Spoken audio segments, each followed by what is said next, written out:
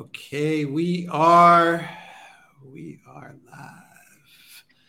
We have Alexander Mercouris with us in London, and we are very honored, very privileged, and very happy to have with us the one and only Mr. Scott Ritter. Scott, Alexander, how are you guys doing? I'm doing great. Well, I'm very well. I hope I'm very well, and very delighted to have Scott on our program. I think this is going to be an exciting program. I hope it's going to be I know it's going to be an extremely informative program. Can I just say, Scott hardly needs introduction. He's one of the people who was my absolute hero when I was, 20 years ago, when there was the conflict in Iraq, and he stood out courageously against the rush to war then.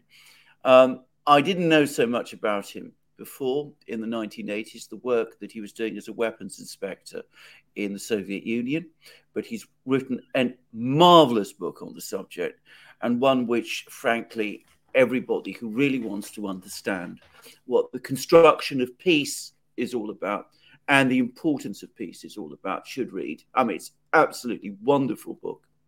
And frankly, Alexander, I've got the information to Scott's Substack, as well as the link to the book in the description box down below, and I will also have it as a pinned comment as well when the live stream is over. So before you get started, Alexander and Scott, let me just say a quick hello to everyone that is watching us on Rockfin, on Odyssey, on Rumble, on YouTube, and on the Duran.locals.com.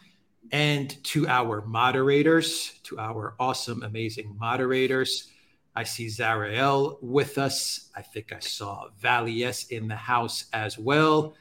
And I'm sure more moderators will be joining as the stream rolls on. So, Yue is in there as well. So, Alexander, Scott, let's begin. Let's start this live stream. I pass it over to you two gentlemen. Let me just say one thing.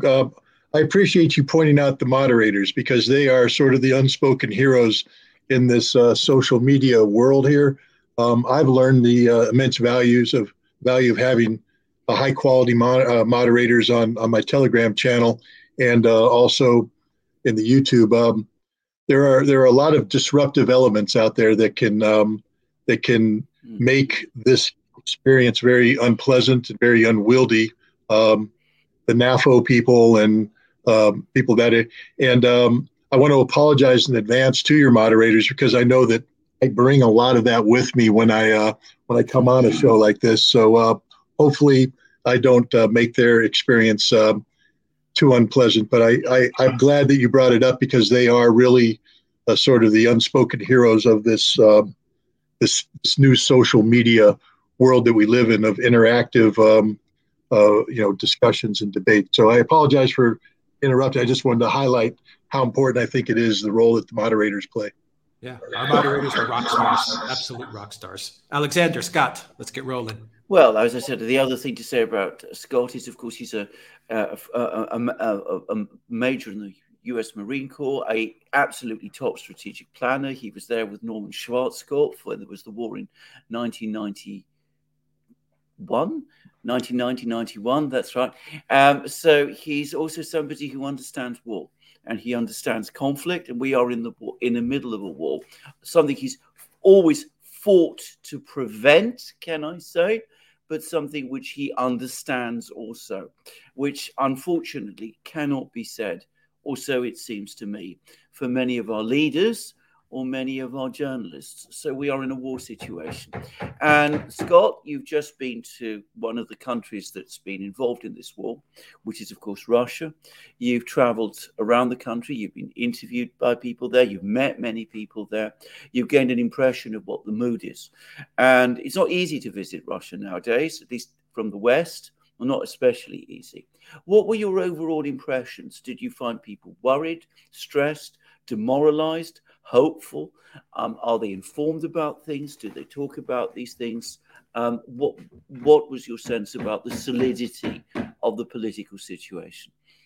Well, let me start off by saying that the Russian people that I met, and as you pointed out, I met a broad spectrum of people, from high-ranking officials down to the man and woman on the street and everybody in between. Working class people, bureaucrats, you name it, I met it. They're extraordinarily well informed.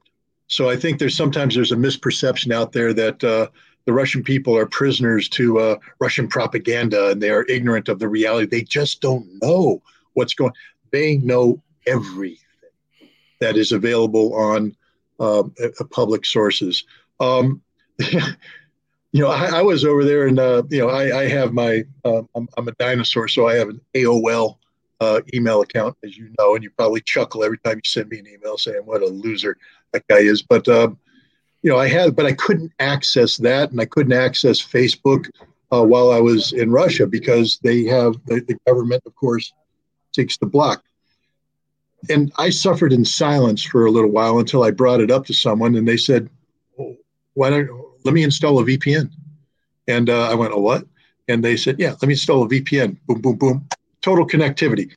The fact of the matter is every Russian has a VPN. There is nothing blocked in Russia. They read everything. They know everything. And these are people who have an insatiable appetite for information. The idea that the Russians are these automatons who just blindly follow their dictator, Vladimir Putin, who tells them what to do, is as far removed from reality as possible. I will say that I experienced overwhelming patriotism. People need to understand that the people who were opposed to this war have largely fled Russia. They're gone. And to many Russians, it's good riddance. Please open the door. We're not going to hinder you. Leave. Go, go, go, go. The people that remain are people who believe in Russia, who are dedicated to Russia, and who are firmly Russian patriots. But that doesn't mean that they are blind to what's going on. Almost without exception, no matter whom I met, they said, we are behind Russia. We support Vladimir Putin, but we have questions. And one day we're going to ask these questions, and we want answers. We expect answers because they recognize that everything isn't perfect. Everything isn't a bed of roses. Everything isn't wonderful and utopia. That there were problems. There are problems, and they have questions. But they also understand, and this is something that people need to get through their heads, that from the Russian perspective, this is a conflict not between Russia and Ukraine, but between Russia and the collective West, and that this conflict is existential in nature. This is why when I visited Volgograd, which I have to tell you was for me one of the most emotional visits of a very emotional trip, but to go to Mame of Kurgan, where was the centerpiece of the battle, the struggle for Stalingrad between the Soviets and the Nazis. To walk up a hill that is the grave, literally the gravesite of 35,000 Soviet soldiers, to see the giant statue, the Motherland Calls, and to understand what that means. The mother, a female, someone who gave birth to a Russian child, is calling her children forward to defend the motherland. The motherland is sending her children to their deaths, to possible deaths, not because she wants to, but because she has no choice, because Russia has been attacked. And then you superimpose that image with another statue, which is the grieving mother holding her dead son in her arms, the tears forming the pool around her. And you understand the sacrifice that is entailed by sending your children forward. And this isn't just history, because it is history. It's important history. It is the reality. Russians visit this place. Russians know their history. And for the average Russian, I don't have to explain this. As soon as I start talking about it, they go, yeah, we got it. This is what we feel. This is in our heart. They are in an existential struggle for their survival. Now, if you live in Moscow or you live in St. Petersburg, you will find a class of citizen that is a little bit removed from that. These are people who are very, like you find in any city. I'm not picking on them. I'm just stating the reality. They're very materialistic. They're interested in, what restaurant we're going to eat at tonight, what clothing, what suit I'm going to wear, what dress I'm going to wear, how I look, how is my, their TikTok or their Instagram or the same kind of nonsense that exists in the West. That I call it superficial or shallow. It overwhelms both Moscow and St. Petersburg, and it's a reality. They're not anti-Putin, but they don't care as long as they're able to continue in their comfort. They're not engaged. These aren't the people rushing off to volunteer to fight. But as soon as you leave the big city, it changes. I was introduced to the music of a musician who I think his first name is Andre. I can't remember his last name. Begins with a B, but he plays the push button accordion like all great cultural musicians do. But there's a song he sang called the Combiners. And I just encourage everybody to go listen to that song because it's the reality of Russia outside of Moscow, the reality of Russia outside of St. Peter's. It's about the men in the Volgograd region who get up every morning and drive the harvesters, the giant harvesters that bring in the crops, the rye, the wheat. And as he says, they're not woke. They don't have a V-contact page. They're not on the internet. They don't shop at these stores. They just work long days. They drink, and he gave it's a cute little thing. Gives the chemical formula for ethanol, which is moonshine and things like that. But that's Russia. That's the reality of Russia. Those are the people that make Russia work. Those are the people that get up every morning, go to the factories, get up every morning, harvest the crops, just like in America, the heart and soul, the bread and butter, the salt of the earth. And they existed. They are patriotic. They are from the earth. They are Russia. They define Russia. And anybody who thinks that you can break the will of these people, you can't. It's unbreakable will. It's deeply patriotic. And again, they support their leader, Vladimir Putin. They have questions. They have questions. Just because they drive a harvester doesn't mean their brain stopped working. In fact, on that harvester, the long hours they put in, they have a lot of time to ruminate, reflect. They have questions, many questions, but they're not going to let these questions get in the way of support they have for Russia in this conflict, which is an existential conflict between Russia and a collective West, which is determined to destroy Russia. And the Russians know this. The other thing I picked up on, so when you talk about hopelessness, there's no hopelessness there. There's firm determination. Are they demoralized? Far from it. Firm determination. Are they, are these the USA types? No, because the USA types I call sunshine warriors. They're there when everything's going well. They're there when the weather is warm, when there's no sacrifice. These aren't. These are the winter soldiers. These are the winter warriors. These are the guys and gals that will be there no matter what. They're never going to lose their resolve. They are behind their country 100%. And they're enabled by this, by the fact that Russia is working right now. Anybody who thought economic sanctions was going to have an impact on Russia, travel to Russia. The first city I landed in was Novosibirsk, third largest city, fastest growing economy. The fastest growing economy. They have billions of dollars pouring in from outside investors to be invested in Russia. Russia is thriving. There's construction taking place everywhere. The other thing is all the money that those oligarchs used to make in Russia by stealing Russian resources and then taking it out, places like London and Monaco and elsewhere, that money can't leave anymore, but it's still being made and it's being reinvested in Russia. City planners used to talk about how difficult their budgets were, just like everybody. You have a limited amount of money, everybody asking for it. Now what they're saying is we are calling people up saying, hey, we got some money, want to do a project for us. They got more money than they know what to do with. Now, some of the questions that people ask is, hey, if we have this much money, why do we still have, some problems here? There's questions about the bureaucracy. There's questions about corruption. There's questions out there. To say that Russia's perfect is wrong. But the Russian economy is not faltering. It's succeeding. It's thriving. And it's going to thrive down the road because Russia's learned something the West hasn't. that there's a world outside of Europe and the United States. There's a big world out there that does business on a daily basis. And right now they're doing business with Russia, and Russia's doing business with them. And things are going pretty good. So the idea that you're going to break Russia economically, that's failed. Russia is succeeding. And the idea that you're going to break the spirit of the Russian people, that will never happen. Do they want this war? No. Almost everybody wish this war never happened. These aren't people that sit there and froth at the mouth.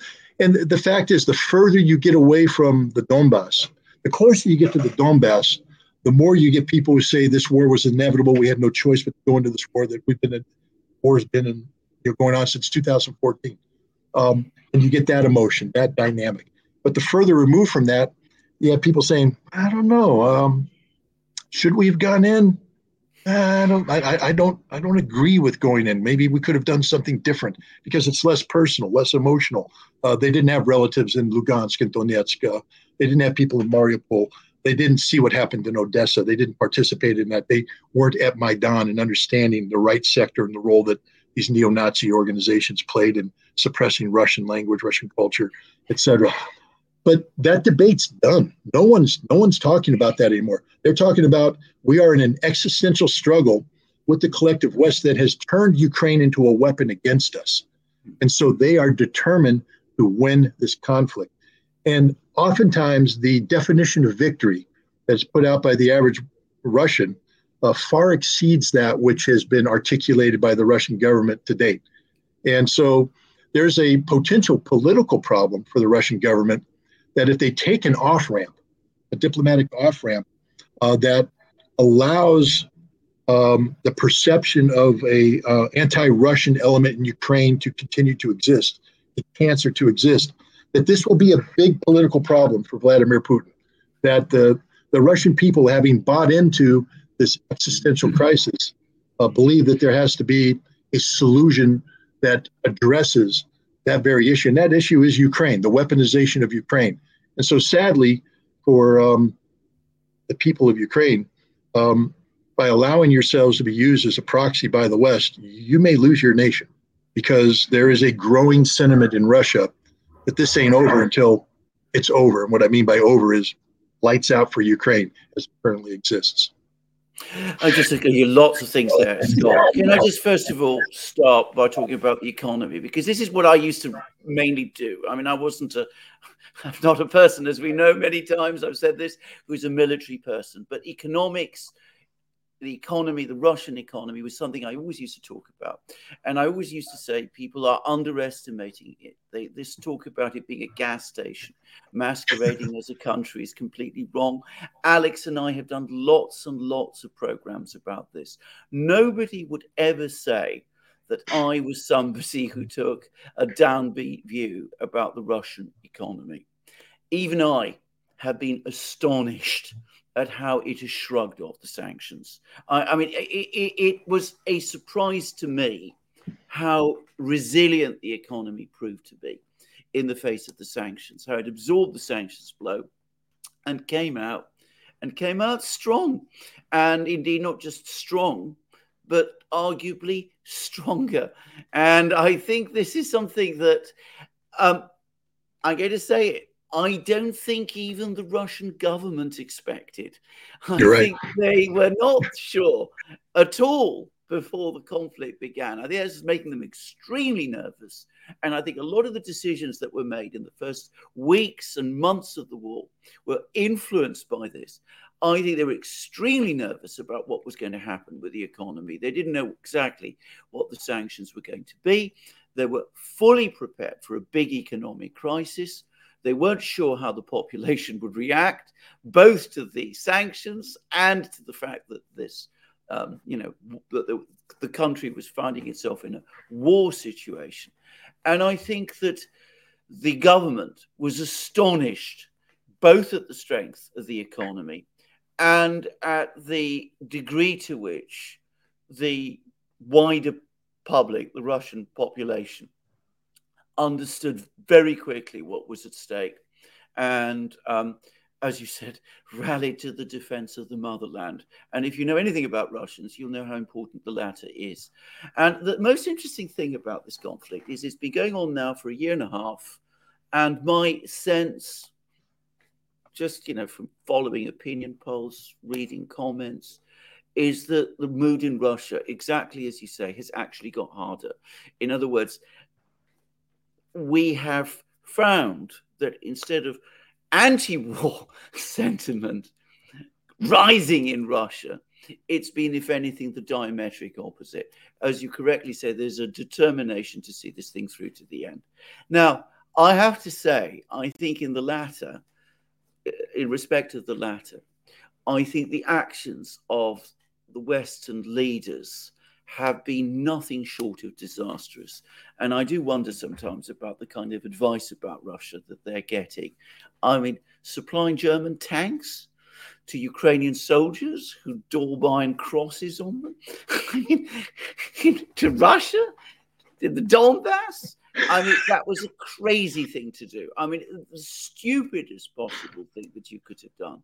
And the way people talk about Russia and the language that is directed at this country, of course, it is going to make people in Russia feel the way they do. And I come back to this because, of course, you have the job of, providing advice. You're an intelligence officer. You're a member of Veterans Intelligence Professionals for Sanity, one of the few really good institutions left, as far as I'm concerned. I mean, what kind of advice do Western leaders get nowadays? I mean, do they believe their own myths? I mean, do they get information about Russia that makes sense? Did they really think when they ordered all those sanctions that the economy was going to collapse like a house of cards? I mean, is that what they thought? Here's the thing. I mean, we just start with, fundamental principles. I've said this from the very beginning. It's something that was pounded in my head as an intelligence officer. If you don't define the problem properly, you'll never get a solution.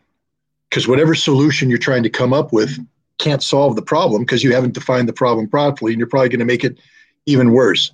And so it's essential when we talk about coming up with a Russia policy that we define Russia properly.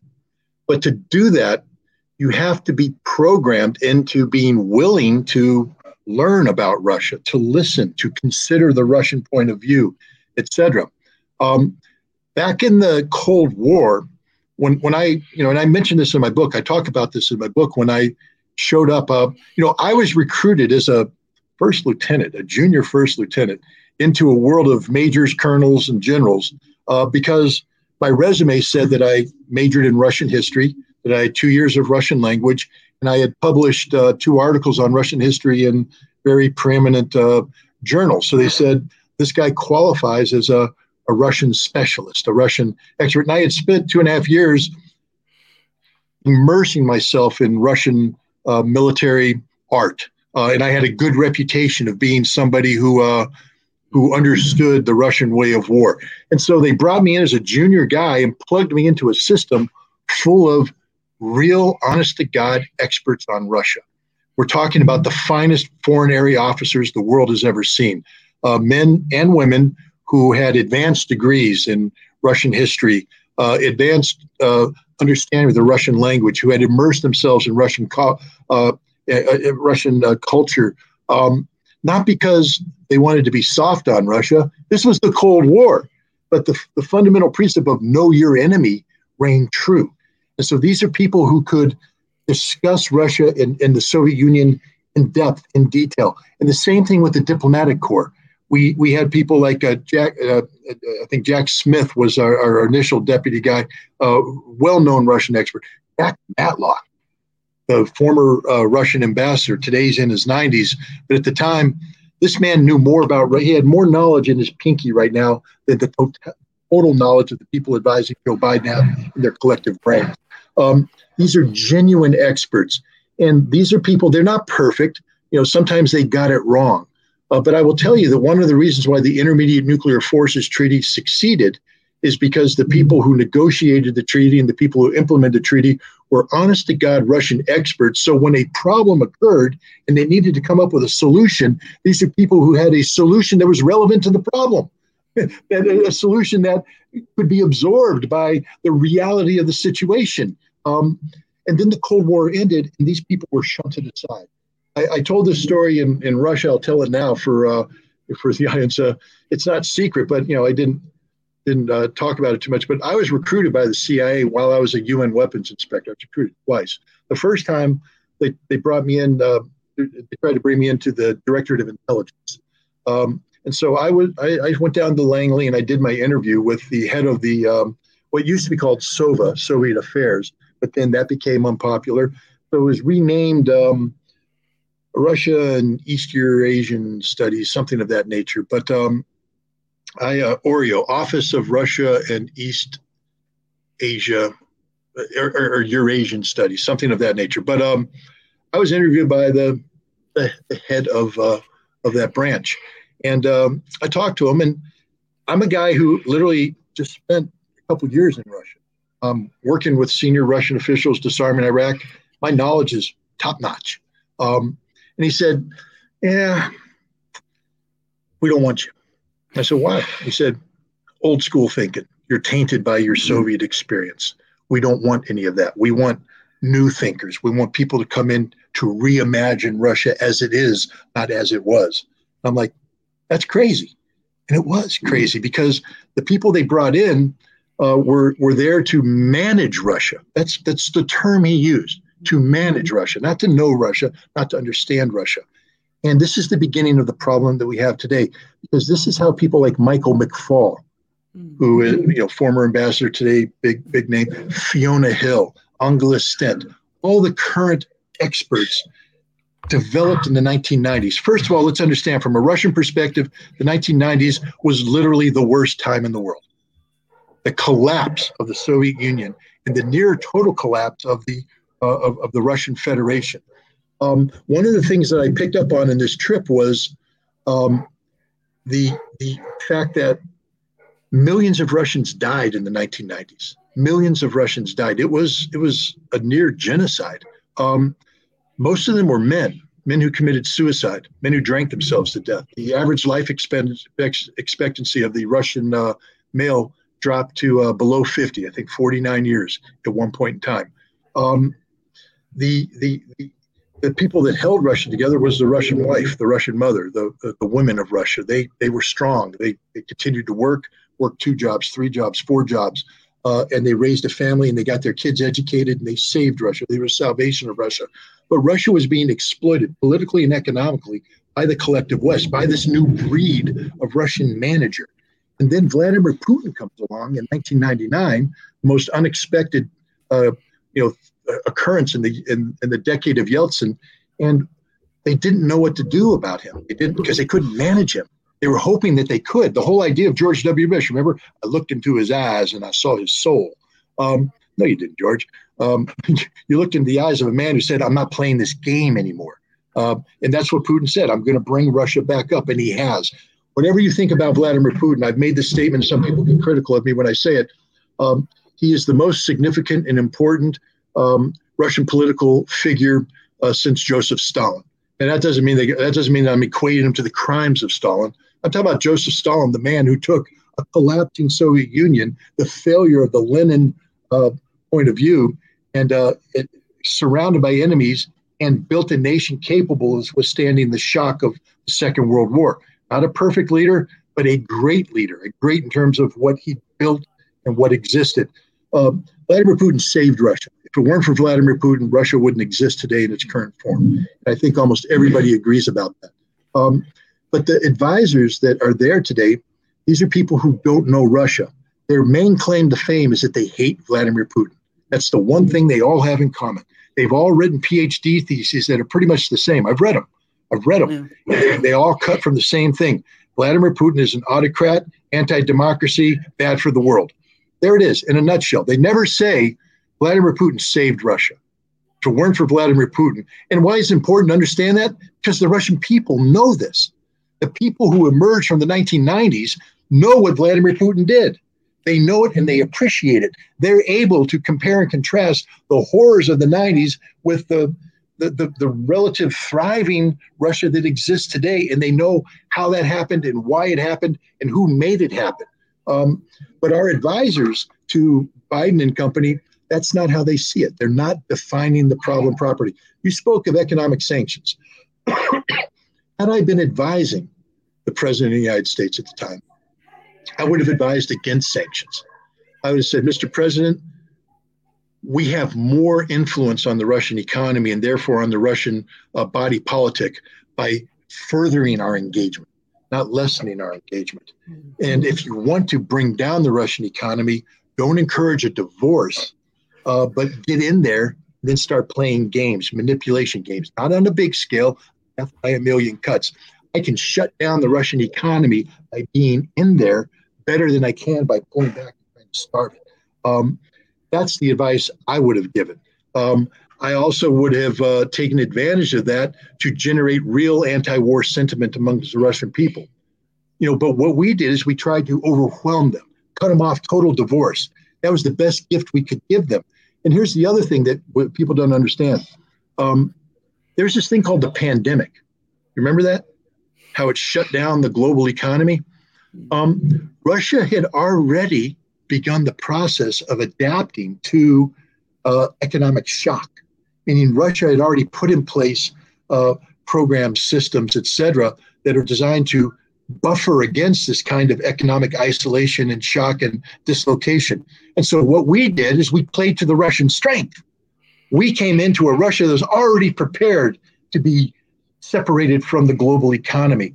And we sought to separate them further from the global economy. We played to their strengths, and Russia observed. But you are correct. The Russian government was scared to death of these sanctions. People ask, why didn't Putin do X, Y, and Z? Well, one of the reasons is anything more than a special military operation using existing forces at stake would have required a mobilization. And Putin wasn't sure of two things. One, could the economy, the Russian economy, which was struggling to come out of the pandemic, could it survive a rapid transition to a mobilized economy? And the answer that he came up with was no, it couldn't, that we would put at risk everything that we've put in place here. And we still don't know what the impact of sanctions will be. Many Russians thought, including Putin, he was advised that it could be a 20 to 25% contraction of the Russian economy. And they had to be prepared for that. So while it's contracting, you throw another monkey wrench in there, which is to mobilize 300, 500,000 working class men, pull them out of society. That could have been a death blow to the Russian economy, which then comes to the issue of politics. People don't respect the fact that Putin is an elected leader, that at the end of the day, he doesn't win elections like Saddam Hussein used to with 99%. He wins elections with 54%. 60%, et cetera. I mean, there's an opposition. There's a political opposition there.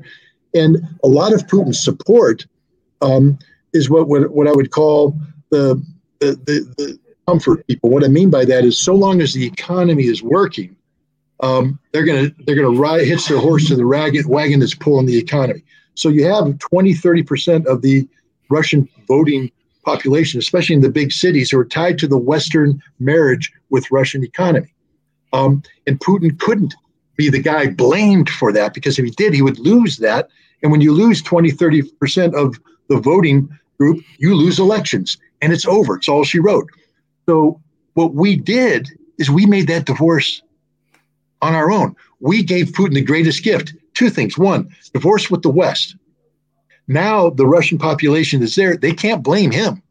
They have to blame the West. So they rally around Putin. And now the difficult decisions that have to be made to adjust, they'll make without holding Putin account. Two, the oligarchs, the greatest weight on Putin's shoulders. These oligarchs who stole trillions of dollars worth of Russian wealth and invested it abroad were suddenly disenfranchised overnight. And now, in order to survive, you have to come back to Russia and you have to reinvest your money in Russia. One of the more interesting conversations I had, again, was with the city planner who was like, we got more money right now than we've ever had. We don't know where to invest it. We have to bring people in to do this. So we screwed this up big time. The advisors didn't understand Russia. And they provided the absolute wrong advice. In fact, if I were a conspiracy theorist, and I'm not, I would say that the people advising Joe Biden are working for the Russian government, that they're actually Russian double agents, because everything Joe Biden done, and this is not I'm going to say something that sounds funny, but it's serious. In the United States, if you go to the gas pump, there's little stickers of Joe Biden. I did this, and they're pointing to the price. And it's sort of a revolt, because of the gas prices. But and thank you, Joe Biden. The Russians all sort of tongue in cheek would just say, "Hey, when you see Joe Biden, tell him thanks. We really appreciate everything he's done for us, because none of this would be possible without Joe Biden." And this is the God's honest truth. Nothing, every decision that's been made by the United States, whether it's an economic decision, a political decision, or a military decision, has actually helped Russia, improved Russia's case. And I'm even getting to what they've done with Ukraine. One of the main reasons, and I don't want to jump ahead too much, but one of the main reasons why the Ukrainian counteroffensive is failing is because of the Western equipment we've provided them. Yeah. They don't know how to use it. It's because of the Western training we provided them. We've tried to train them to be NATO combined arms warriors. They can't do it. So they're taking equipment they don't know how to use, equipment they can't maintain. They're applying it to operational art they don't understand. And they're running into a buzzsaw of the Russians falling back on their strength, doctrinal defense. And, newsflash, the guy who wrote the modern version of this, Colonel General Romanchuk, he wrote it while he was the lead instructor at the Russian Combined Arms Academy in Moscow, published the work. They designed the defenses in Ukraine or in Novaya Russia around his work, and then they pulled him out of the academy and they put him in charge.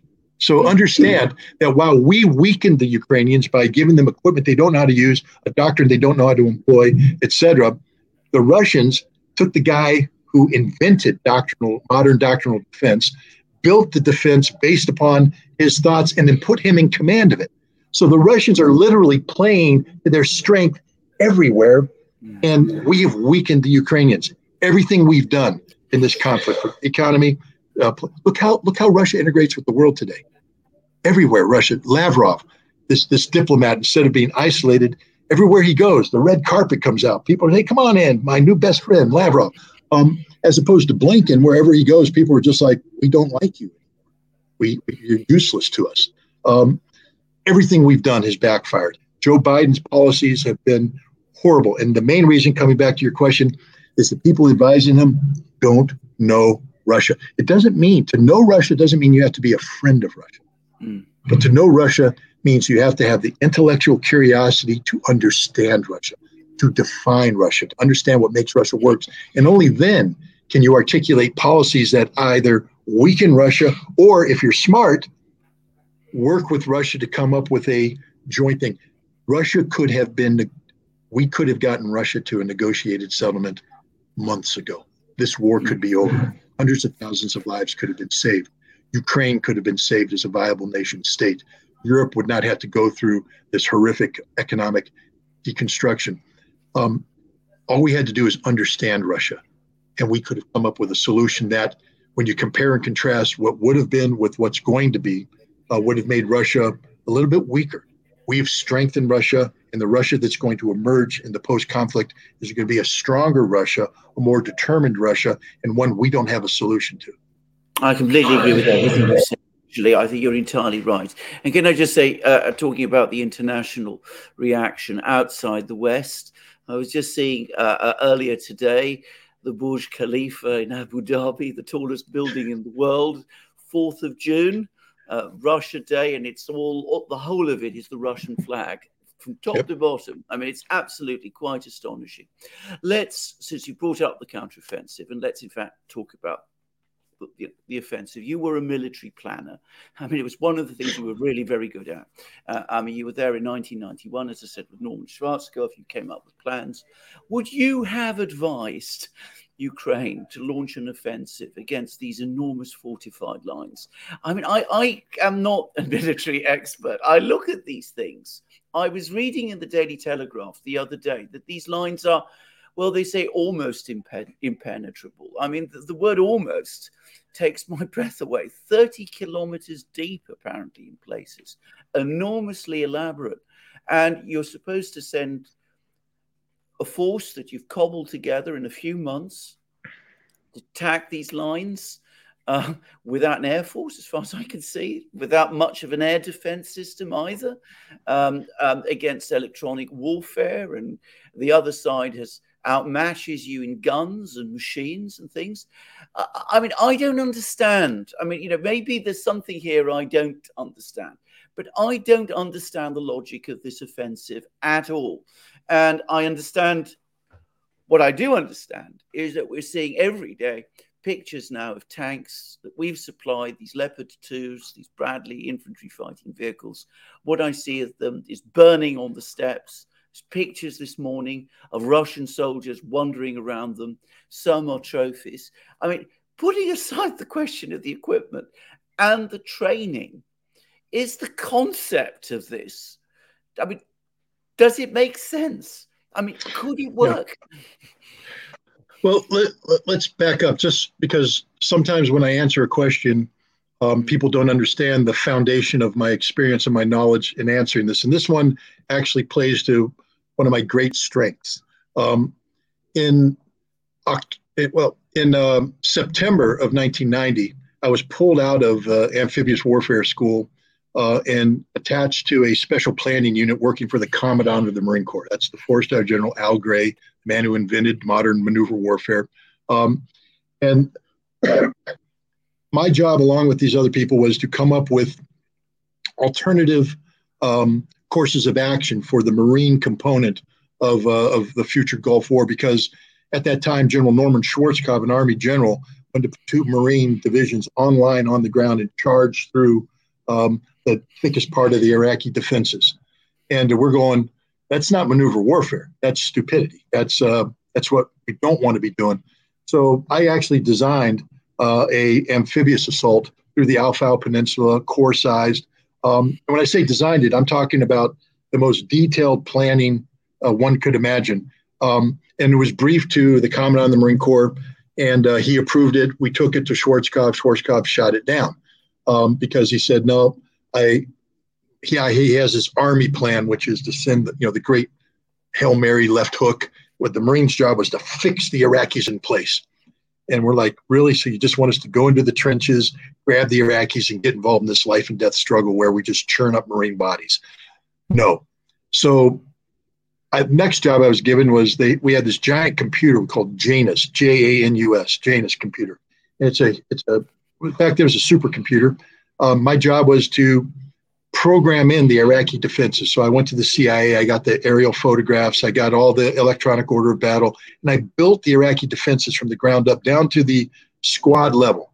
And then you have to populate it. So you have to go in there and put in morale factors, ammunition sustainability factors, training. Every unit gets it. And we did the research on each unit, and we tried to replicate that. We did that with the Marine units as well. And then we built in doctrinal defense, how it would operate, et cetera. And we lined them up.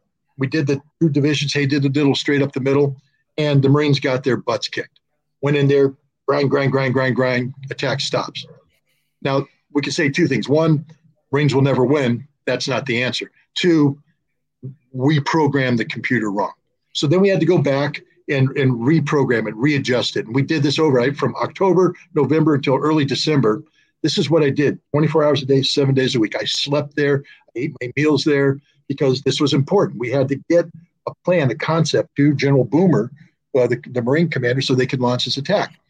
And by the time we finished doing this, I finished doing this because I was the officer in charge, we finally came up with a course of action that had the Marines successfully breaching the Iraqi defenses and able to push through to Kuwait City.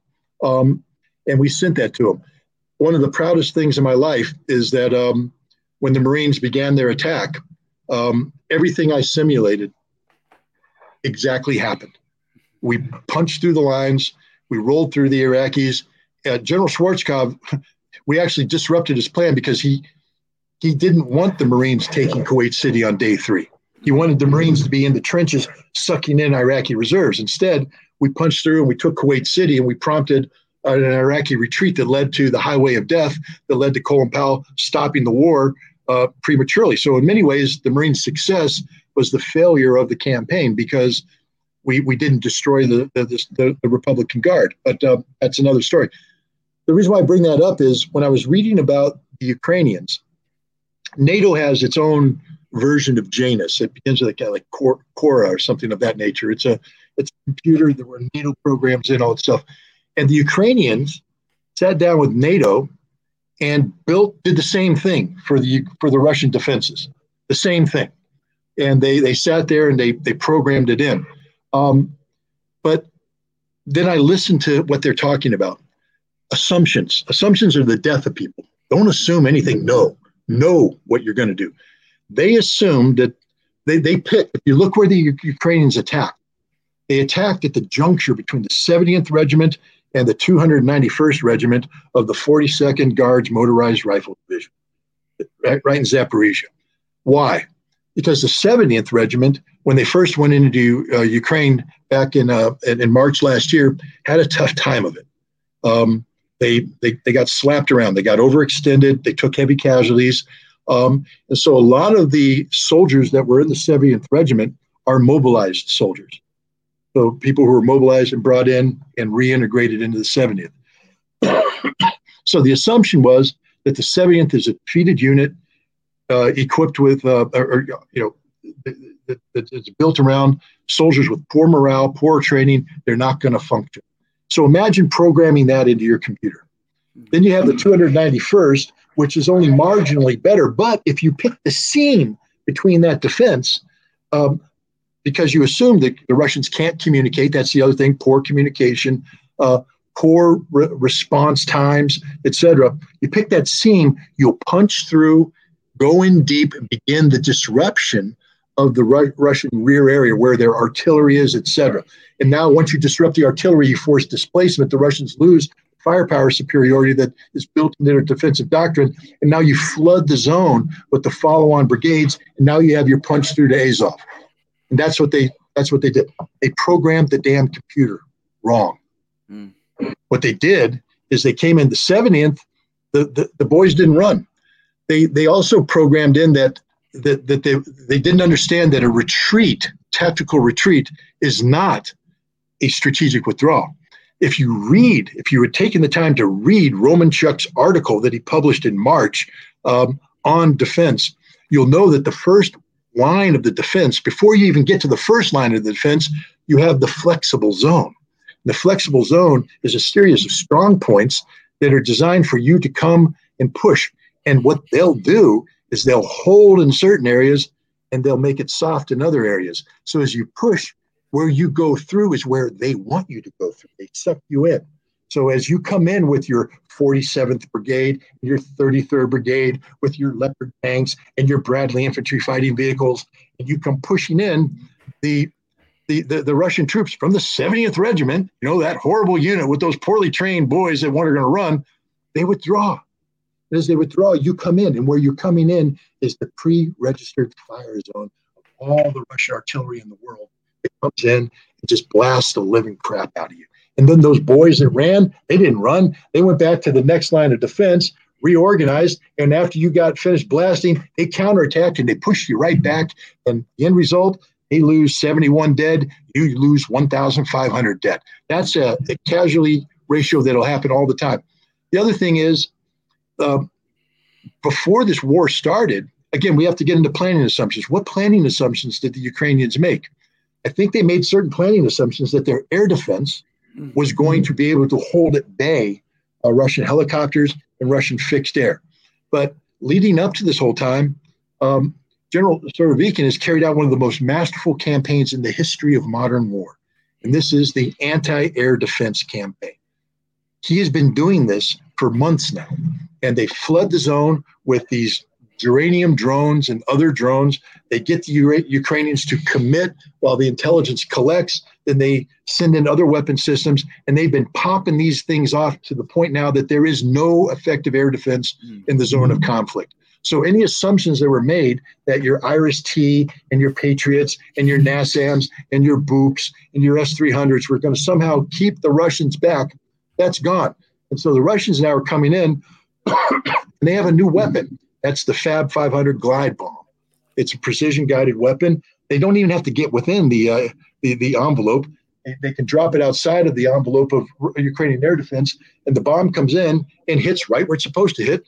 500 kilograms, 1,000 pounds, high explosive, boom. But the thing is, because there's no air defense, the Russians can bring their aircraft in even closer. And so that means that the Ukrainians are getting picked off in their distant assembly areas, where they made assumptions, plan assumptions, that when we begin to assemble the forces before we make a move on the line of contact, we assemble them here, and then we begin to, they're getting hit there. Not only are they getting hit there, but gosh, those things like ammunition, fuel, command and control, they're all getting hit too. So the Ukrainians are losing all the cohesiveness that is necessary before they go in. But then the last thing too is, even if it all worked for the Ukrainians, and it's not, none of this is working, the training. See, when I built in training assumptions into Janus, I had to go back and research a lot of Iraqi training and find their weaknesses. And I had to do the same thing for Marines. Not all Marine units are trained the same way. Some Marine units have better commanders than others, and some they had a different training focus. They'd been focused on doing a MEU operation in the Westpac and not working in 29 Palms, attacking fortifications. So different levels of training, experience, etc., had to be factored in. All of these Ukrainian units went to Grafenvor or to another NATO training facility, and they were trained on NATO combined arms operational theory. Now, I did this for the Marine Corps. It took me 2.5 years for my battalion to be able to say, we're ready to do this. We're ready to do this.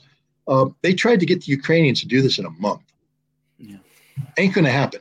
So these guys are going in with a computer, Cora, that they're programming wrong, and then they're coming in with certain assumptions that you're going to be able to do a passage of lines. You're going to be able to do a side-by-side assault coordination. You're going to be able to coordinate fires. You're going to be able to suppress air defense, all this. None of it worked. They just went straight into what the Russians had pre-planned, got sucked in, got hammered. And the equipment didn't work. Again, the Finns gave them these 2SRs, they call them. They're modified Leopards with this fancy little thing on it. Doesn't work. You know why the Finns gave it to them? Because it doesn't work. I mean, let's just be honest here. The Finns gave them something that doesn't work, and they knew it didn't work. They knew that as you push the mines aside with the dirt, the follow-on elements, half the Bradleys that were destroyed were coming in behind the 2SR, hitting mines that were picked up by the 2SR, blowing them up. And now you have a narrow lane, you get this bottleneck, and now the Russians are hitting you with the ATGMs and the artillery, and it just goes to hell in a handbasket. And that's why you had this horrific little thing. But that's what we could see. What we weren't seeing, what was happening behind the line, too, is that the columns were being hit by the helicopters and being struck. This counteroffensive failed before it began. And unless something dramatically changes, and there's no reason to believe it's not, this counteroffensive has no chance of succeeding. None. I mean, I have to say that is how it looks to me.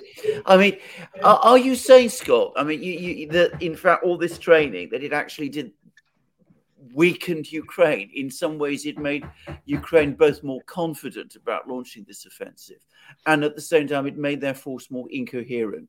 They're trying to do something that is far beyond their reach. When in fact, if they were doing something which was perhaps closer to what they normally do, that might have actually worked better for them. 100%. Look, the right thing to do for the Ukrainians, the right thing all along, would have been to take these brigades and turn them into mobile fire brigades and play to the Russian. Right now, you're playing to the Russian strength. You literally are attacking where the Russians want you to attack. You're attacking defenses that are designed to destroy you, commanded by the man who designed it all. I mean, you couldn't pick, if you were going to pick all the strengths for the Russians, they have every one of them. You're coming in with nothing but weaknesses. There's no advantages for the Ukrainians. Russia becomes less capable when being compelled to carry out offensive operations because they've spent the last 8 months training for just this very thing. The Russian objective is to wear the Ukrainian army down to near zero so that when they do transition over to the offensive, And by the way, I had a fascinating conversation with somebody earlier today, who said, the Ukrainians are doing the Russians a huge favor, because in order to create these corridors into the Russian defense, the Ukrainians are removing all the landmines, all the obstacles, everything. The funny thing about superhighways is they work both ways. Mm. So if you create a superhighway to the Russian defenses and then your military is destroyed, you've created a superhighway now for the Russians to flow to you into your death. And if the Ukrainian military is gone, all of these 12 brigades destroyed, there's nothing to stop the Russians. What I would have done is built my own barriers. I would have put the onus on the Russians to move forward into my defenses, and I would have used the mobility and the firepower that was accrued by this to force the Russians to come into my air defense. I would have done my air defense differently, because it's a different mentality in laying out your air defense. If you're trying to project air defense forward, you've got to have your air defense closer to the line so that you can stop the Russians behind their lines. That makes them more vulnerable. But if I want to bring the Russians to me, I put my air defense back in a layered area, forcing the Russians to come in towards me, higher risk, et cetera. And then I would move it around a lot so that Russian intelligence can't target it, et cetera. And I would have done my defense the same way. Small units that, as the Russians come in, can coalesce, hit them, push them back, pull it back. And now you do what they say they wanted to do all along: make this war too expensive for Russia. And if you make it too expensive for Russia, then Russia will be compelled to come to the negotiating table where they have to give something up. I'm not saying that what Russia would give up or what. I'm just saying that that's a better way of doing it than what you're doing right now, because you're literally playing to the Russian strengths. I've actually heard a Russian actually make precisely the same point, that that for them the biggest worry at the moment is not that the offensive succeeds, but that the offensive is called off. That Ukraine actually calls it off and preserve some of these brigades. Yeah, exactly, and does exactly what you said. Now, I mean, I don't know whether that's how high up the thinking of that goes, but I have actually heard people make that precise very point on the Russian side. You were talking about the equipment, the Leopard 2 tanks, the Bradley infantry fighting vehicles. I always remember right at the very beginning, when the US was supplying M777 howitzers, you came along, you wrote a piece. I didn't remember, I think it was RT actually, but it was somewhere anyway that you wrote about it. You said that these guns are not really suitable for this battlefield. Can you explain what are the problems with these Leopard 2s and these Bradleys? What is the problem? I mean, I read all kinds of things. I mean, that they're big, they're heavy, they're complex, that the Bradleys are very complex, that they require very high levels of training. But I've also seen some Ukrainians say that they are just the wrong vehicle for this kind of terrain, that they work well in cities, that they work well in built-up areas in Western Europe, that they work well in deserts. They don't work so well in the steppe lands. What are your thoughts about this? I mean, have you any views about this? Well, let's just start with when you buy a weapons system, you're buying it for a particular mission capability that is linked to doctrine, linked to operational art, linked to an entire systemic way of supporting it. So we don't just buy a Bradley vehicle. Everything about the Bradley has to relate to doctrine. To give you an example, 25 millimeter chain gun. Why do we have that? Why did we pick that weapon? It's designed to be able to suppress most non-hardened targets, light armor vehicles, anti-tank weapons, etc. You also have a TOW-2 missile system on board. That gives you the ability to reach out and touch targets, the armor targets 4,000 meters away. The Bradley's not supposed to fight in isolation. It's supposed to fight with a infantry armored team. So it's supposed to be armored vehicles with you, maneuvering together with you, providing additional firepower suppression. And you're working it together with artillery systems that have that have the ability to communicate, coordinate, and integrate their fires. So the Bradley is part of a systemic way of waging war. And for the United States, the Bradley is capable of being used because we designed it and we know what we want it to do. We know what its limitations are, et cetera. Plus, we can maintain it. We built it knowing what its maintenance requirements are. We have all the spare parts. We have the people trained to do this, not only in the depots, but people up front. So if the Bradley breaks down, the crew itself can do a certain level of maintenance. The battalion can bring in other maintenance people. Brigade can bring in more, and you can keep the Bradley in the fight longer this way. The problem by just giving the Bradley to the Ukrainians is they, first of all, they're not used to the system. We take a guy straight out of boot camp. We train him to be a soldier, and then we send him to Bradley school, and they learn all about the Bradley and all that. So the only thing they know is the Bradley. Now we have Ukrainians that are doing BMPs. They've been doing BMPs all their life. They understand the brutal simplicity of the BMP, and now you're turning them over to the Bradley, and they're going, wow, I mean, it's cool. It's an American vehicle. It looks nice. You got 25 millimeter chain gun, goes pop, pop, pop, pop when you want. And you pull up the toe and aim it and fire it. And wow, it's sexy as hell. And then it breaks. And they're like, how do we fix it? Don't know. What does the book say? Well, my instructor told me, but he speaks English. I speak, and the translator wasn't very good. And now they have to tow it out of the battlefield back all the way to the rear to get repaired. That doesn't work. But it's also being employed incorrectly. The Bradley cannot survive by itself. End of story. It is not a tank. It looks impressive, but it's not a tank. And when you move the Bradley forward as if it's a tank, it's going to die a violent death every single time. And that's what's happening. The Bradley is the worst system to ever give to the Ukrainians because they don't know how to use it. And the Bradleys that we're giving them aren't the good Bradleys. It's called the ODS, the Operation Desert Storm variant, which means that it's a Bradley that was conceived after 1991.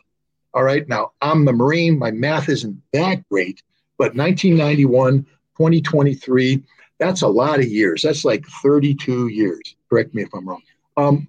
So they're getting a system that's 3 decades old. 2 things about it. One, it's already broke. It's broke before it starts because it's been around forever. It doesn't work. These are systems that in many cases were in a warehouse, mothballed. They now have to pull them out, get the engines running, get them up to a basic level of operational capability, turn them over to the Ukrainians. And now the Ukrainians are taking them. And you say to yourself, well, where are all 60 of them? They don't work. Half of the Bradleys are in the back. They can't start right now. The ones that do work come to the front line, but many of those break down before they get there. The Bradleys that make to the front line get slaughtered because they're employing them incorrectly. The Leopards are the same thing. These were systems that were in a warehouse. They pulled them out.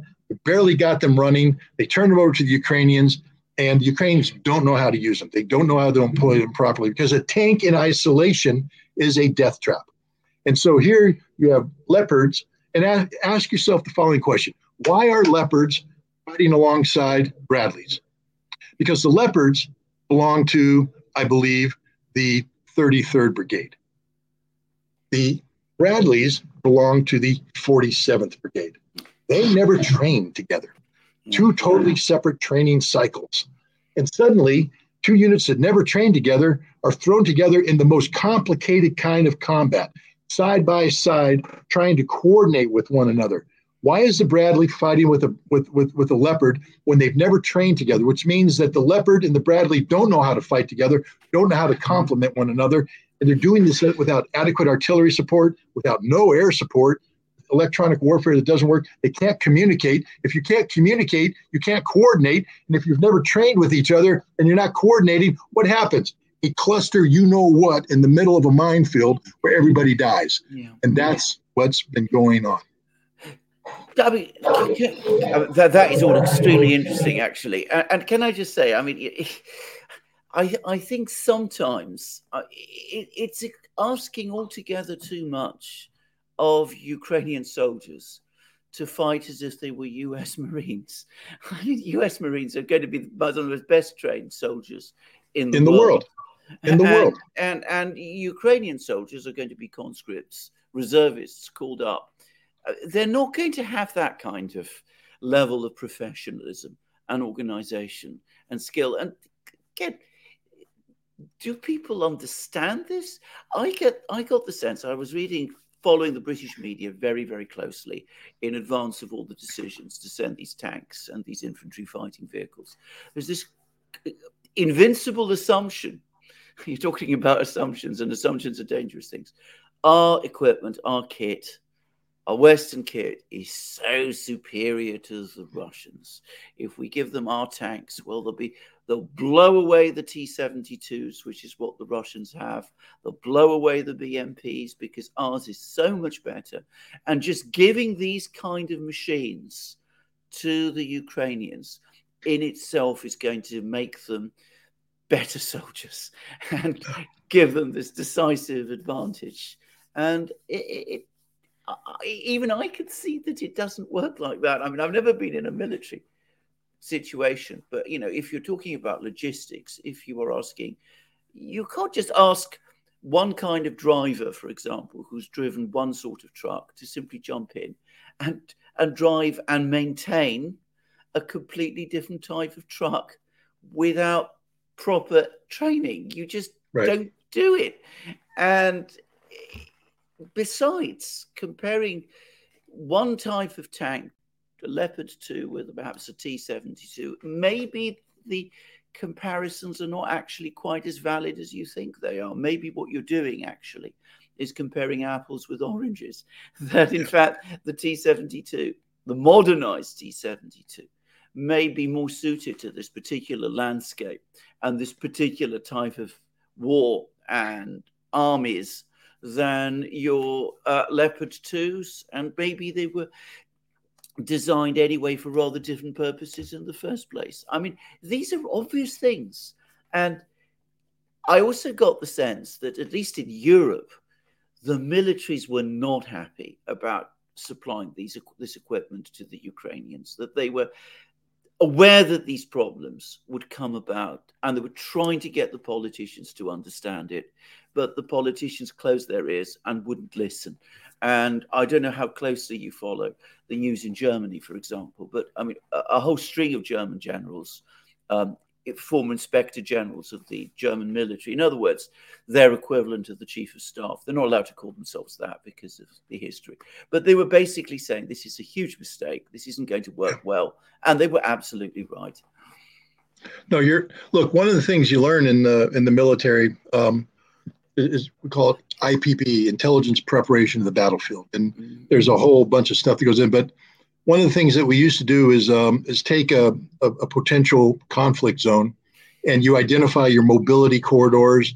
You basically look at the terrain, and you come up with go, no go areas with different gradients. So you could predict, approach, movement speeds, et cetera, where you could logistically support, et cetera. So you'd look at the battlefield, so you'd have an understanding of, as you applied military forces to the battlefield, how the terrain itself would define what you do. Now, there's a difference between the way a 62-ton tank operates on a given piece of terrain and the way a 40-ton tank operates on a piece of terrain. Roads. Understand that when tanks go across roads, they chew the roads up. And so the roads, as they go across dirt trails, they chew it up. Any water applied to that becomes a muddy morass, and maneuvering a 62-ton tank through that is far more difficult than maneuvering a 40-ton tank. And so I have to believe that the Russians are professionals. I know they're professionals, and I have to believe that they do similar things that we would do. I know that if I sat there and I looked at the order of battle of the Ukrainian forces, and I laid out my IPB template, and I was doing, mobility corridors towards my defensive lines, I factor in terrain and everything, the advance dictates itself, because the Leopard becomes constrained into where it can go, where it can come in from once it gets to the battlefield, where it can advance on. And I sit there and go, these are the projected mobility corridors. So now I turn to my artillery and my aircraft, and I say, these are our pre-planned fire areas. This is where we're going to put minefield densities. we're gonna we're gonna thin out the minefield here to suck them into where we want, and then we're gonna hit them with artillery fired mines behind, so that when they hit the main minefield, they turn around, the mines are there, they all die, and you win the battle before the battle begins by projecting onto the battlefield the order of battle. The weapons we provided the Ukrainians are not only insufficient in terms of maintainability and operation, but they limit the Ukrainians from an operational standpoint on where their mobility corridors are, how they can sustain that fight and continue that fight. We make the Russian victory that much more easier because the Ukrainian advance becomes very, very predictable because of this equipment. So the equipment doesn't work, it doesn't maintain, it can't be done operationally, and to compound things, it basically defines the direction it has to go on the road it has to go, so the Russians can blow the living crap out of it before it gets to where it wants to go. Can I just ask a very simple question, which is how often do these machines break down? Now, I ask this question because they are very, very complex machines. And again, my experience is not of tanks or anything of that kind, but of civilian vehicles, civilian heavy vehicles. And they break down, civilian vehicles break down quite a lot. And we're not talking about vehicles that are, at least the ones I knew, anywhere near as heavy or as complex as these Western machines are. So how often do they break down? I mean, I would have thought that they must break down quite a lot. And again, it comes back to what you said. I mean, if they do break down, who's going to repair them? So the crews will need to know quite a lot about what they can do to fix them. And they'll presumably need to have some idea of what to do about fixing them when they're under fire, because if you're in the middle of a minefield and your tank breaks down, well, that will probably require an awful lot of training and an awful lot of courage, which no doubt is a product to some extent of that training, if you're going to be able to salvage that situation, salvage that vehicle and get it to move on again. I mean, I'm just asking this question again because I'm just curious. I've no idea. Nobody ever talks about this in the media here. I mean, we have an extraordinary brigadier called Hamish de Breton Gordon. An extraordinary brigadier name. But he was telling us about how Challenger 2s, you can drive them from one end of Canada to another and they never break down. Ever. And I never, ever, ever break down. And I have to say, just looking at the thing, and that's all I can do, but just looking at it, I just wonder. Look, here's the reality.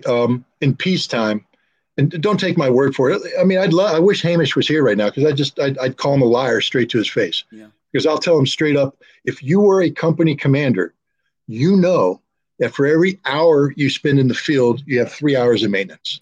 You know that. That's in peacetime. That's best case. That's where everything's going well. To get your tank out there in the field, you need 3 hours of maintenance behind to sustain that. Which means when you design operations, a big part of the operation is you don't want to drive your battalion to death. All right, so you build in realistic advance rates, et cetera, with operational pauses designed to allow the tank to be maintained, brought up to order, so that you can keep as many of those tanks or armored fighting vehicles moving in the right direction, which is forward, not backward, to get maintained. During the invasion of Iraq in 2003, if you take a look at the Marines advancing on Baghdad, you see the columns. An interesting fact is most of the AAVs, the amphibious assault vehicles, were being towed because they broke down, but the rate of advance was such that they had to keep moving forward. So rather than abandoning them there, we were towing half the vehicles to the front. We were towing Humvees. We were towing 2.5-ton trucks to keep the advance going. And thank God the Iraqis never mounted a significant counterattack, because we would have been in trouble. Because let me give you a hint: when you're towing an AAV, you're not very maneuverable. And so your tactical decisions, options, if called upon, are, null. And the Army was the same way, towing itself to victory, because we outran our maintenance, we outran our logistics. you need operational pauses. I mean, one of the great things that helped the Army was this sandstorm that came up outside of Karbala early on, because it caused the Army to stop, have a pause. And during that pause, the Army was able to do a lot of the maintenance that was necessary to keep the units ready to go. Then they brought up the fuel, they brought up the ammunition, they could continue the push. The Marines weren't impacted by that sandstorm, so they just kept moving through the Kut Valley, and everything broke down, so they kept towing it. This is the fact. So if you don't have built in to your concept of operations sufficient operational pauses where your maintainers can come out and do the rudimentary task of just tightening the bolts, making sure the tread hasn't loosened up, because if you don't do that, you throw a tread. And pro hint, when a tank throws a tread, it stops moving. And when it stops moving, it's dead. And if it stops moving in a minefield or stops moving where the enemy is zeroed in, now you have to get into the business of trying to put that tread back on. You're exposed. You're going to die.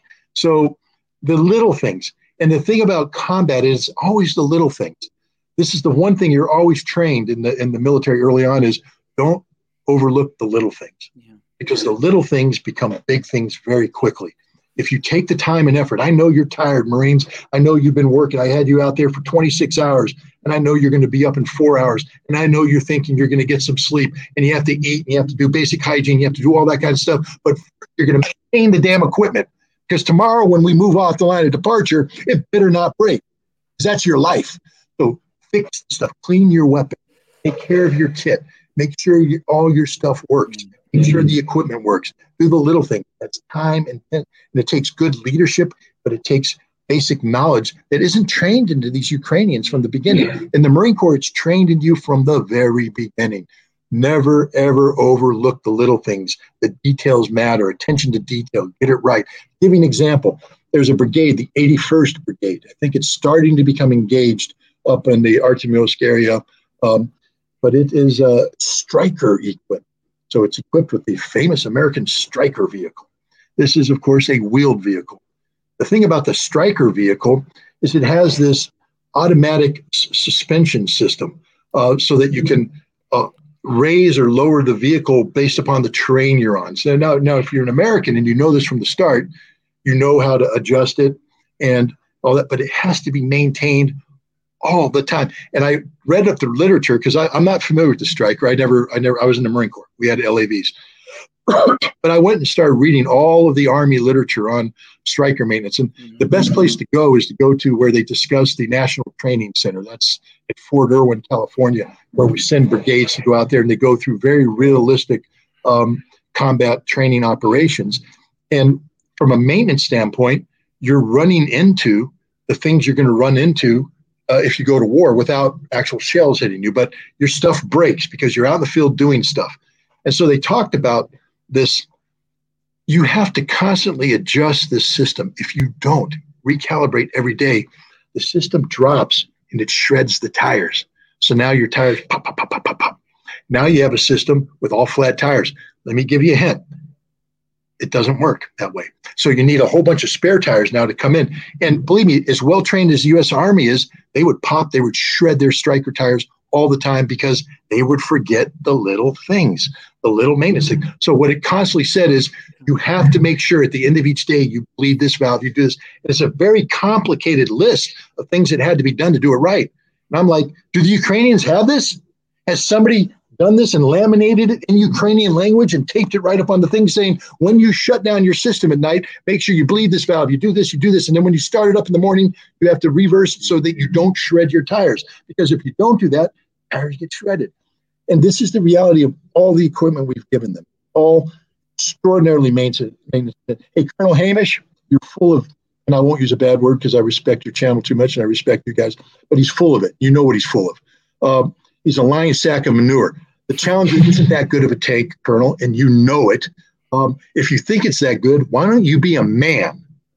Go volunteer for the Ukrainians, get in the lead Challenger, drive to Moscow. You'll be dead in a minute, Colonel, because the Russians have been studying your Challenger tank for a long time, and they know how to kill it. It ain't that good. You know what the best battle tank is in the world today? The T-90. Yeah. The T-90 assault breaker. Why? Because it's new, It's designed for the purpose. When was the Challenger designed? A long, long, long time ago. And what they've done is they've taken an old design, they keep adding things to it. Ask yourself, look at the Leopard tank. Look at the applique armor on the Leopard tank. You know, the reactive armor that you put on there so it can take out a shaped charge. And look at it and tell yourself, ask yourself, is that German applique armor on a Leopard tank? No. You go, no, that's not. That's Russian applique armor. Because the German applique armor doesn't work. Not against what the Russians are bringing to bear. So they bring the Russian stuff on, put it on the Leopard, and that's the beginning of the end. Because now you've basically screwed the system. You know, it's not going to work. The Russians have these modern tanks that are designed to kill Challenger 2s. Yeah. Okay, and that's what people need to understand. The Leopard tank, it's an old system. That means that the T-72 MB modification that they have out there was designed to kill it. The Russians have systems that are designed to kill everything NATO can possibly provide the Ukrainians. Meanwhile, the Ukrainian systems, because they're given the old stuff without any of the new add-ons, aren't designed to kill the new Russian stuff. No. It's a mismatch from the very beginning. Yeah. I remember, by the way, you talking about the F-777s, and in fact, we've actually had information about this, and it's, I think, widely confirmed that the Ukrainians fire far too many shells from them, wear out the barrels much too fast, and they crack the titanium. And then the nitrogen bleeds, and now none of it works. and apparently they're constantly having to be sent back to Poland for repair. And of course, the Russians are able to pick them off anyway quite quickly. So, I mean, you know, it has failed. I mean, the M777 apparently has failed. What about these fighter jets, the F-16s? Are they going to change anything? I mean, they're pretty old aircraft as well. I mean, I was never much of a weapons buff myself, but I remember people at my school back in the 70s in London were very excited about the F-16s. Well, that was a long time ago. That was the 1970s. Yeah. Now, I'm assuming that the F-16 of today is not the same as the F-16 of the 70s. But, I mean, it's conceptually, presumably, based on the original aircraft. Is it going to make a difference? Can it make a difference? Let me put it this way. If the most modern version of the F-16 produced by the United States, with all the bells and whistles on it, all the avionics, etc., with an American-trained pilot on board who is communicating to an AWACS aircraft that has command over the battlefield vision, that has satellite connectivity so it can see deep, and is operating in an area out of an airfield that's protected by an integrated air defense that's going to provide a modicum of protection. If it took off against the Russians, it would be shot down 8 times out of 10 because it's not that good of an aircraft. If you get into close, the kind of famous, Top Gun dogfights. Oh yeah, whoa, maybe. That's not how it works today. Today, the MiG-31 takes off and looks out there. The Su-57 takes off. The Su-27 takes off, and the Su-34 takes off, or 35, and they all look out there, look down, shoot down. F-16 takes off, and even before it gets to operational altitude, missiles are coming it out 150 kilometers away. That's the reality. You will never see that which kills you. So that's that. Let's say it even takes off, though. Where's it going to land? Because that airfield is not going to exist by the time it finishes running its little pathetic suicide mission. Now it's going to come back, and if it lands on an airfield, it may probably crash because it hits a rock, and the F-16 is not designed to hit a rock. It's designed to operate on a perfectly flat thing. The other thing is foreign objects. So for an F-16 to take off from an American airfield, you have to sweep the airfield in advance for FOD, foreign object damage. You don't want to suck in that giant little, intake valve, sucks in things. And if you leave a screw, a rock, a pebble, piece of shrapnel, sucks it into the engine, which is a very high maintenance engine. And that's the end of your F-16 because it's a single engine aircraft. So once the engine goes down, it's done. That's best case. Now you're giving the Ukrainians an F-16. Let's look at the ones they may get first. They probably will come from the Netherlands. That seems to be the direction. The Netherlands have said, we're not ready to give them to them yet. Why?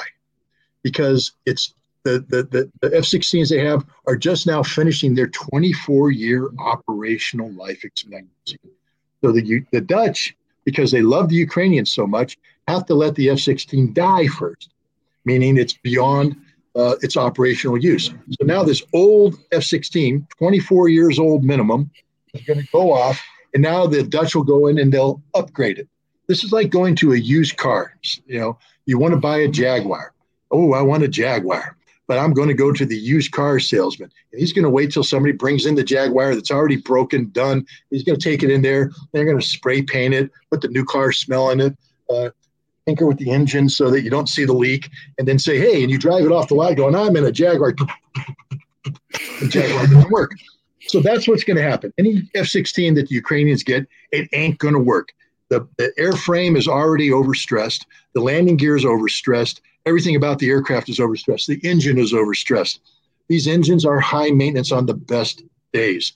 And you need the crack American maintenance crew. That ain't going to happen. So you're going to get these F-16s. They're going to go into Ukraine.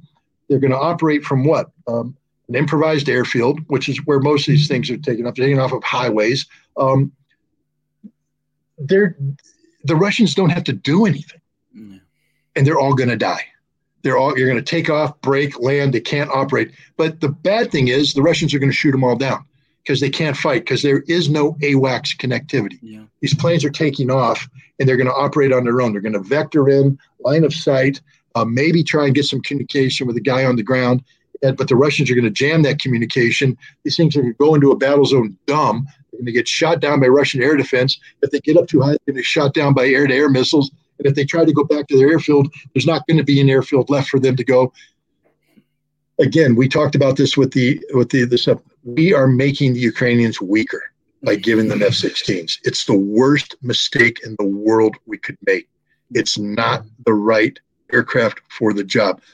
Let me put it this way. The Su-27 is a better air-to-air fighter than the F-16. The Ukrainians know how to fly the Su-27. We should be trying to get them Su-27s. We should be trying to get them more MiG-29s.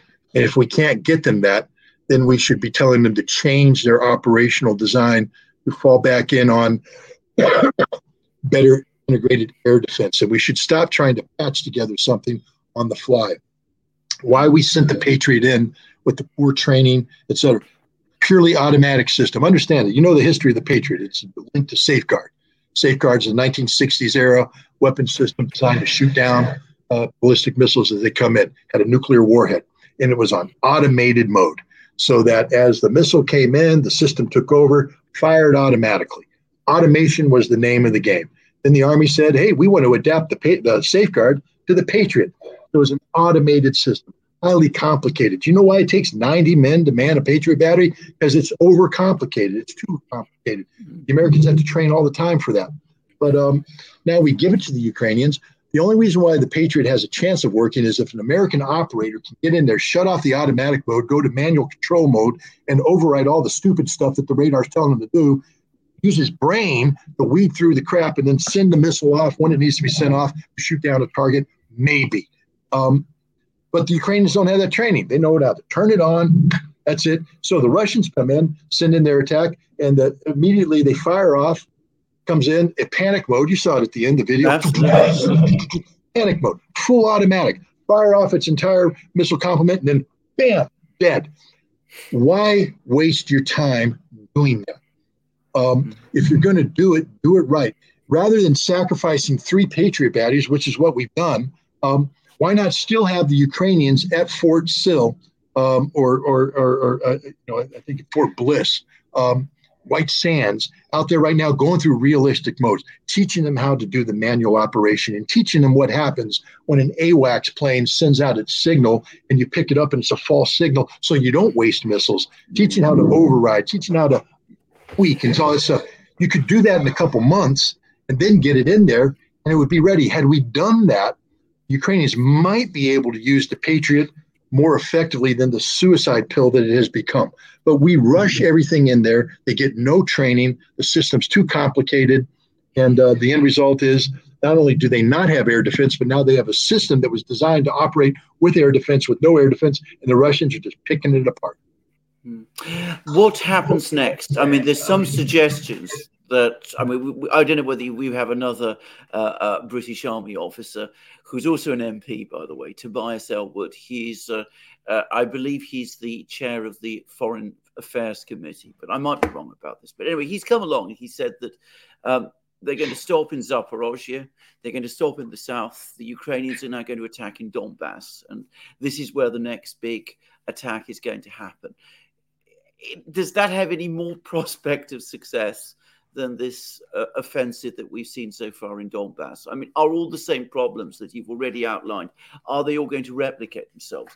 And can you just simply switch offensives from one axis to another?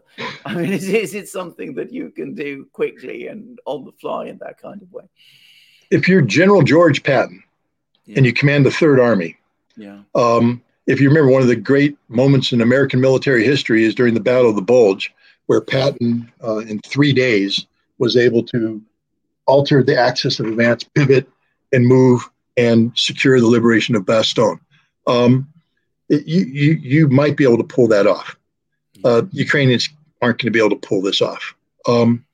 First of all, they're not advancing into an overextended, and remember, Patton was advancing into the flank of an overextended German offensive bulge that had no fuel, no ammunition, ran out its logistics, and basically collapsed like the house of cards that it was. The Ukrainians are moving from one impenetrable barrier to another impenetrable barrier. You're still not going to change the reality that there is no effective air defense. You're not going to change the reality that the Russians have overwhelming artillery supremacy, that the Russians have air superiority that gives them firepower supremacy with these glide bombs, and the fact that the Russian troops are ready for this. They're well prepared. No, the Ukrainians have no chance at all, zero chance in succeeding. They're just going to butcher themselves, lose more men, etc. The Ukrainian counteroffensive will run its course by the end of this month, early July. There won't be anything left. They only had 12 brigades trained up already. 30% of those brigades are combat ineffective now. How many brigades are in the training loop as we speak? None. There's nothing there. There might be a couple companies worth, people getting ready for the Abrams, for the 30 Abrams that we've promised them. They might be holding some guys back to bring in the Leopards that the Germans are promising them. But the idea that they're going to have 12 brigades coming in to resume this offensive is ludicrous. It's over. So the key question is, when do the Ukrainians call it quits, and how much of this force do they retain? Because if they continue to buzzsaw, remember, and the timeline's important here, because Vilnius is taking place in July, the NATO summit.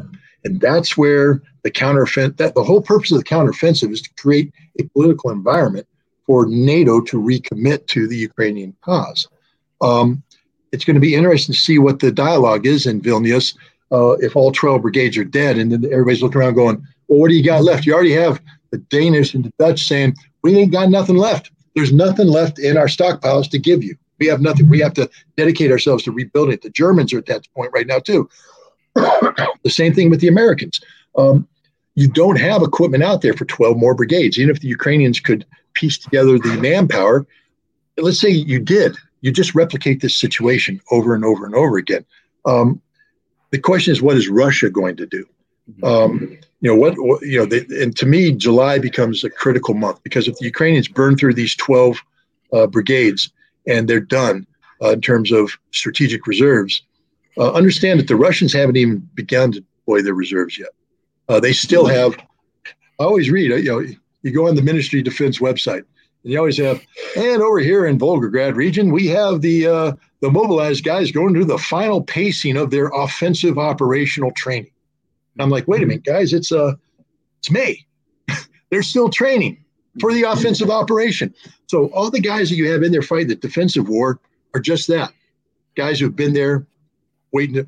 There's a whole bunch of other Russians out there with all good stuff, T-90s, Terminators, everything, waiting for their offensive operation. And that's going to be the key. What Russia does on its counteroffensive. And that's going to determine. it doesn't mean that Russia wants to do this, because I think one thing that we've learned is the Russians are casualty averse. They don't, they're not going to be doing big air war. This isn't World War II. They're not going to go rolling in there and taking casualties. So whatever they do is going to be in a very controlled, contained thing. But you make it easier if you destroy the Ukrainian army in this counteroffensive. You make it much easier to do things like that. Everybody, when one talks about this, they talk about Kursk, the Battle of Kursk of 1943, when the Soviets waited for the Germans to come, and only then, after that happened, did they launch their counteroffensive. And of course, Kursk, by the way, if you follow the timeline, led directly to the recapture of Kiev just a short time later. I mean, I'm not saying, but I don't think this is a particularly good parallel myself. I actually read a comment by a Russian commander, which is the Chechen forces, but he seems pretty senior. He said that he thought that they would do exactly what you said. They'd go for incremental, steady, methodical advances. And he gave a timeline when he said he wasn't obviously saying this for certain. Lots of things could change and go wrong. But he thought that perhaps August, September of next year would be the point where it all finally came to an end. 2024. 2024. And of course, it did strike me that was just a few weeks before the American presidential election. Now, whether he was dropping any hints there, I really don't know. But anyway, there's an interesting thing to build onto that, because, look, I am not afraid. Remember, I'm an analyst. Yes. All right. I'm not a crystal ball. No. And none of us. I have always believed that the Russians had to. That the worst thing in the world for the Russians would be to move into the winter of 2024, because that would create an operational pause, give NATO a chance to rebuild, etc. But one of the things that's looking at it from purely a military standpoint, purely military. The one thing that has always puzzled me is the political end game. Yes. What is the political end game here? How do you denazify? And I had a fascinating conversation with a guy who's involved in the political military bureau in Russia. And he was talking about March 2024 as a critical time. And I said, well, why? I believe the war will be over by the end of summer of 2023, early fall. The military defeat will be done. And he said, yeah, that's a military thing. I said, but what do you do about Zelensky? Well, how do you denazify? How do you get? And the easiest way to denazify Zelensky is to have him defeated at the polls, to have him lose an election. And March 2024 is when Zelensky's up for re-election. And I suddenly realized that the Russians might be playing a longer game than I've been doing. That the political aspect of conflict termination may already be designed by the Russians, meaning that they're going to create the conditions for the political collapse of Zelensky and the people who promote this war, and seek to let the Ukrainians pick a solution, which then means that this other military timeline, because were you talking about Abdi? Is that the guy you were talking about? Abdi Alaudinov, who is not very sharp guy. Very sharp, but perhaps not the most senior person. And I'm going to suggest somebody else who's been speaking, who's the most senior person of all, who's Vladimir Putin. Now, he's made some very, very interesting comments recently. Firstly, shortly after the drone attack on Moscow, which, by the way, I don't know what your views about that were, but I thought that was a ludicrous and stupid and foolish flop. But anyway, that's my own view. But anyway, I agree. Putin used some very, very interesting words when he talked about Ukraine. He talked for the first time of the territory known as Ukraine, which seemed to me, this is a very radical departure from the way that he's been talking before. But perhaps even more interesting was some comments that he made about 2 or 3 days ago. which was, he was asked about the offensive, and he said, yes, Ukraine's offensive is underway. And no, so far they haven't achieved any of their objectives, but we mustn't relax because they've still got their reserve forces ready, and, they've still got some way to go. But I understood him to mean in those words, and I know there's some of us who think so, that he also said that from now on, it's the military alone, our military, the military leadership alone who make the decisions. In other words, from this point on, I personally, the political people, are going to just leave the military themselves to take care of this war, to decide how the war is going to be fought. In the first months of the war, he controlled it very tightly. I think we can all see that. I mean, there was that.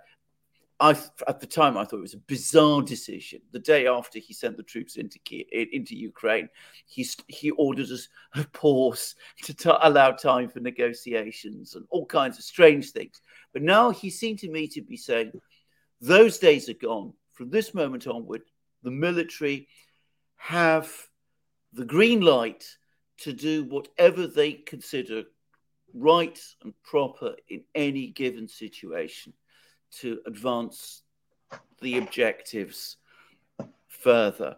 And again, that seemed to me to be a change. So, I think that might suggest a rather more aggressive approach from the Russians from this point onwards. No, I look. Yeah. This is pure guesswork. I mean, that's the problem. I mean, I'll be honest. When I weigh things out, I still believe that the Russians will achieve the objective of the strategic defeat of the Ukrainian military by the end of summer.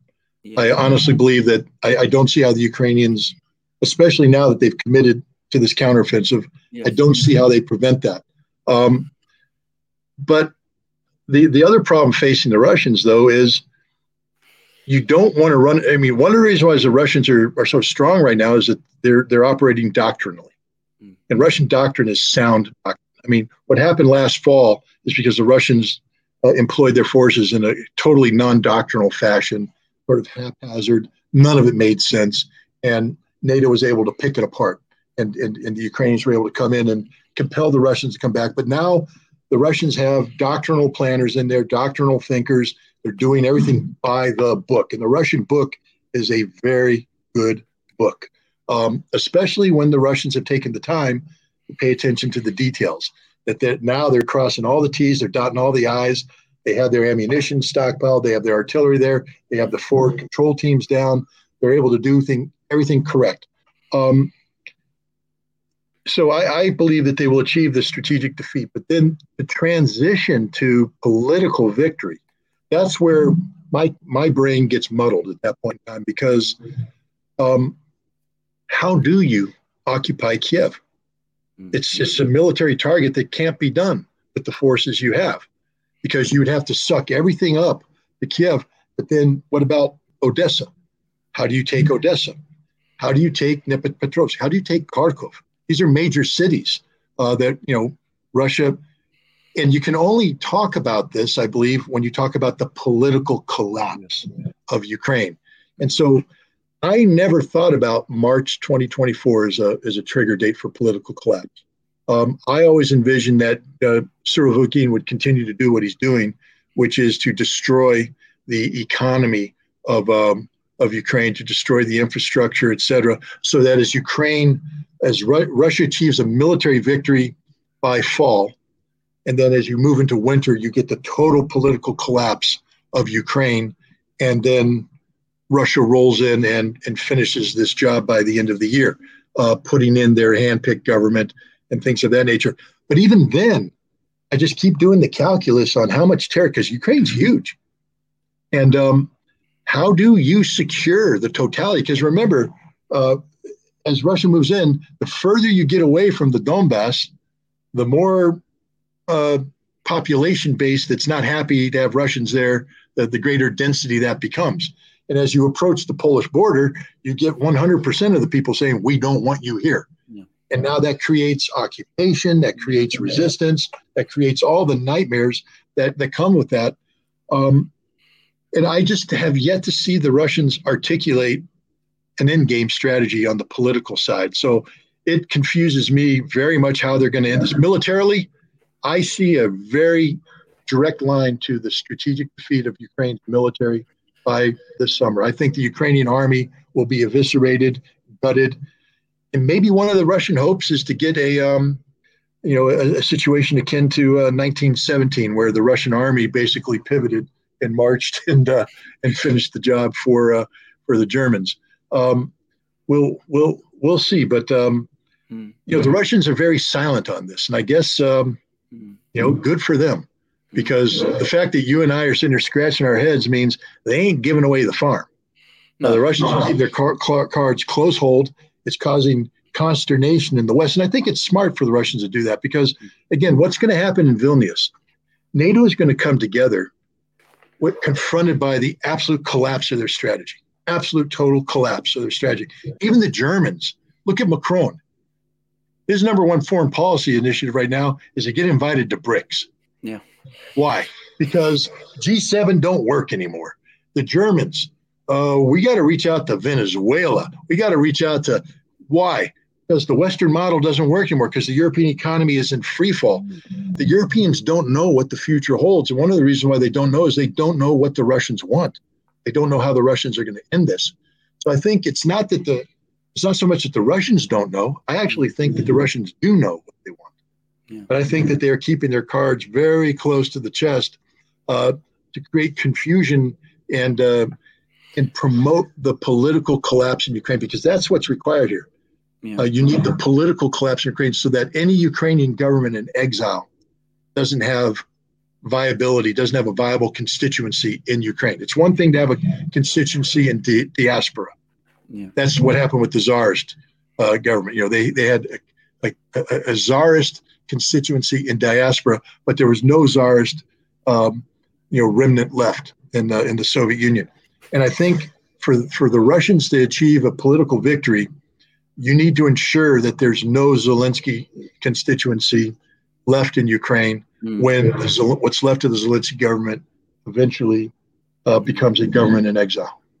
I think that's absolutely right. I mean, there's a lot of talk about what comes next, and I noticed that Blinken is now talking about negotiations. Even Blinken is talking about negotiations. He's talking about them in the most aggressive, insulting way. Yeah.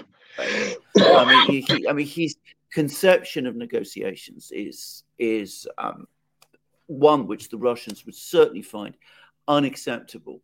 But I get the sense that part of the Russian endgame is, yes, they do want a settlement of the problem of Ukraine, but we should never overlook the fact, I mean, this is my take of this, that where it all started with the Russians was concern about their western borders.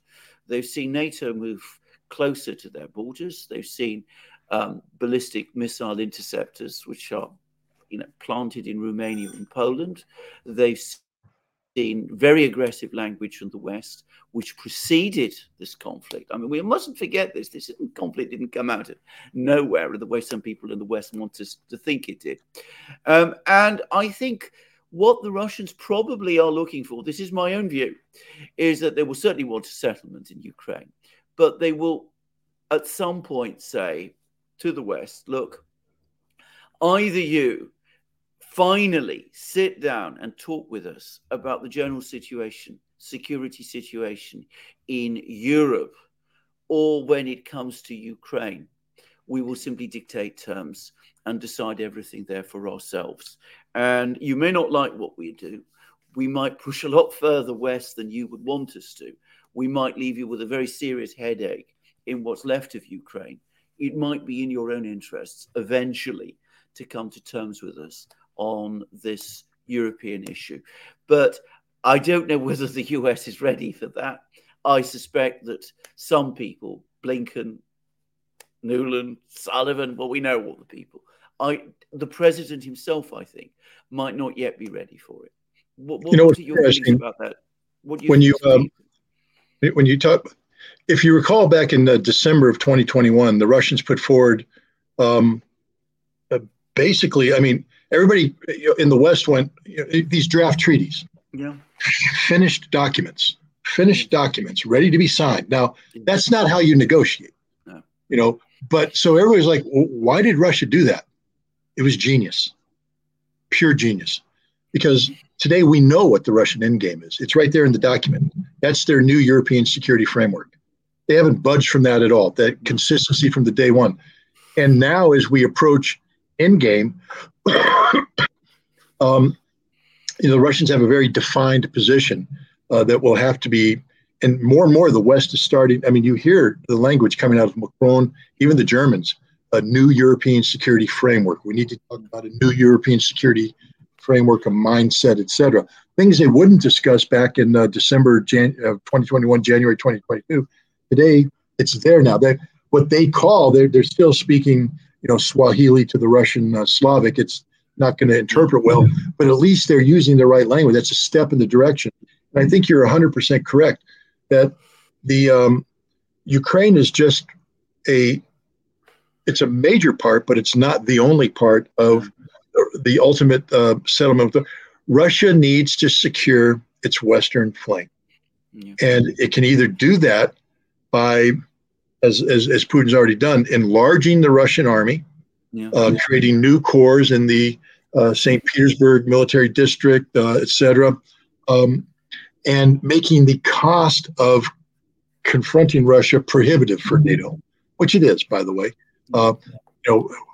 Where is Scholz going to get it's not 100 billion. He keeps talking about 100 billion. Where's he going to get the 600 billion necessary to get the German army up to snuff? Doesn't exist, which means Germany is going to have to start printing money, which means they're going to violate the basic economic principles that are surrounding the Eurozone and responsibility and all that.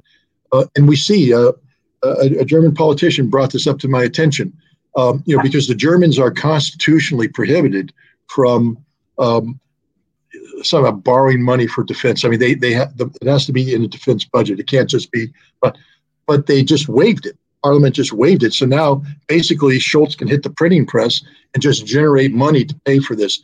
But it's going to be far more expensive than 100 billion. It's going to be 600 billion, but even approach $1 trillion. And the German economy is in recession, soon to be depression.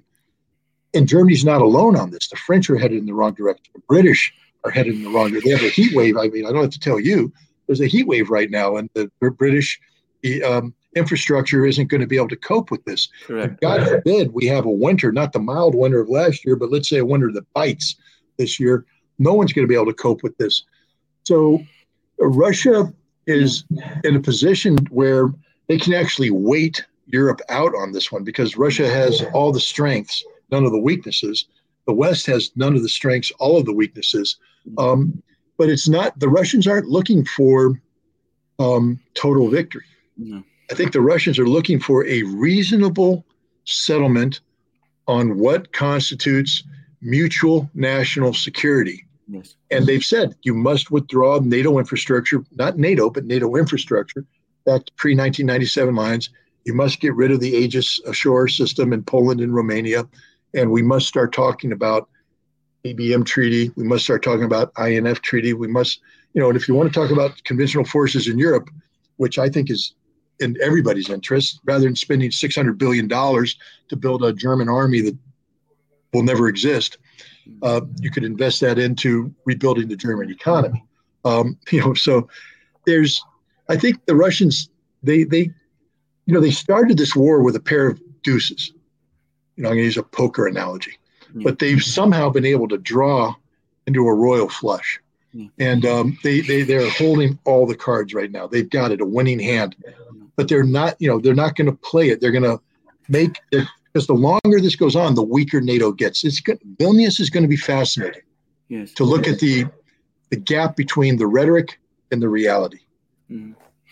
I think the other thing that's happened is that this has exposed in the most brutal way something that you've been saying for a very, very long time about the eviscerated state of European and even the American military.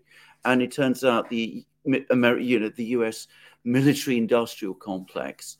I mean, we're all being brought up. I have been brought up with this legend of, the United States being able to churn out weapons in unlimited quantities. And people always talk about the Second World War, but I lived through Vietnam. I can remember what the United States was able to churn out during that war.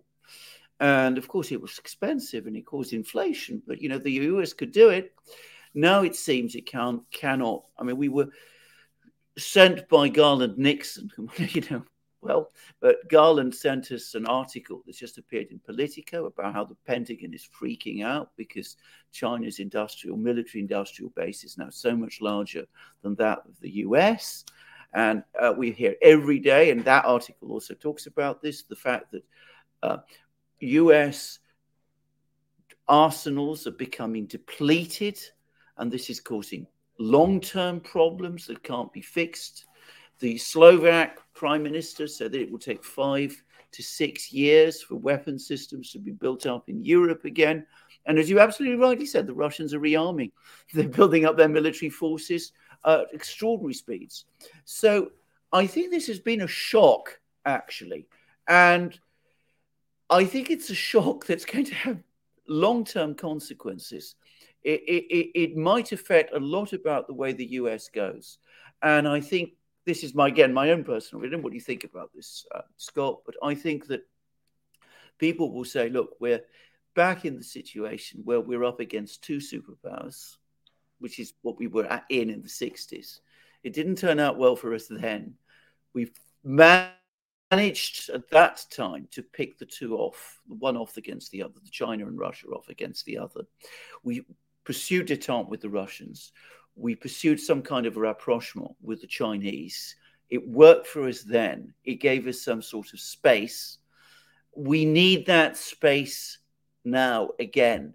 Maybe we can never return to the kind of dominant position that we had, but at least if we have that space, that will enable us to stabilize our position, at least to some extent.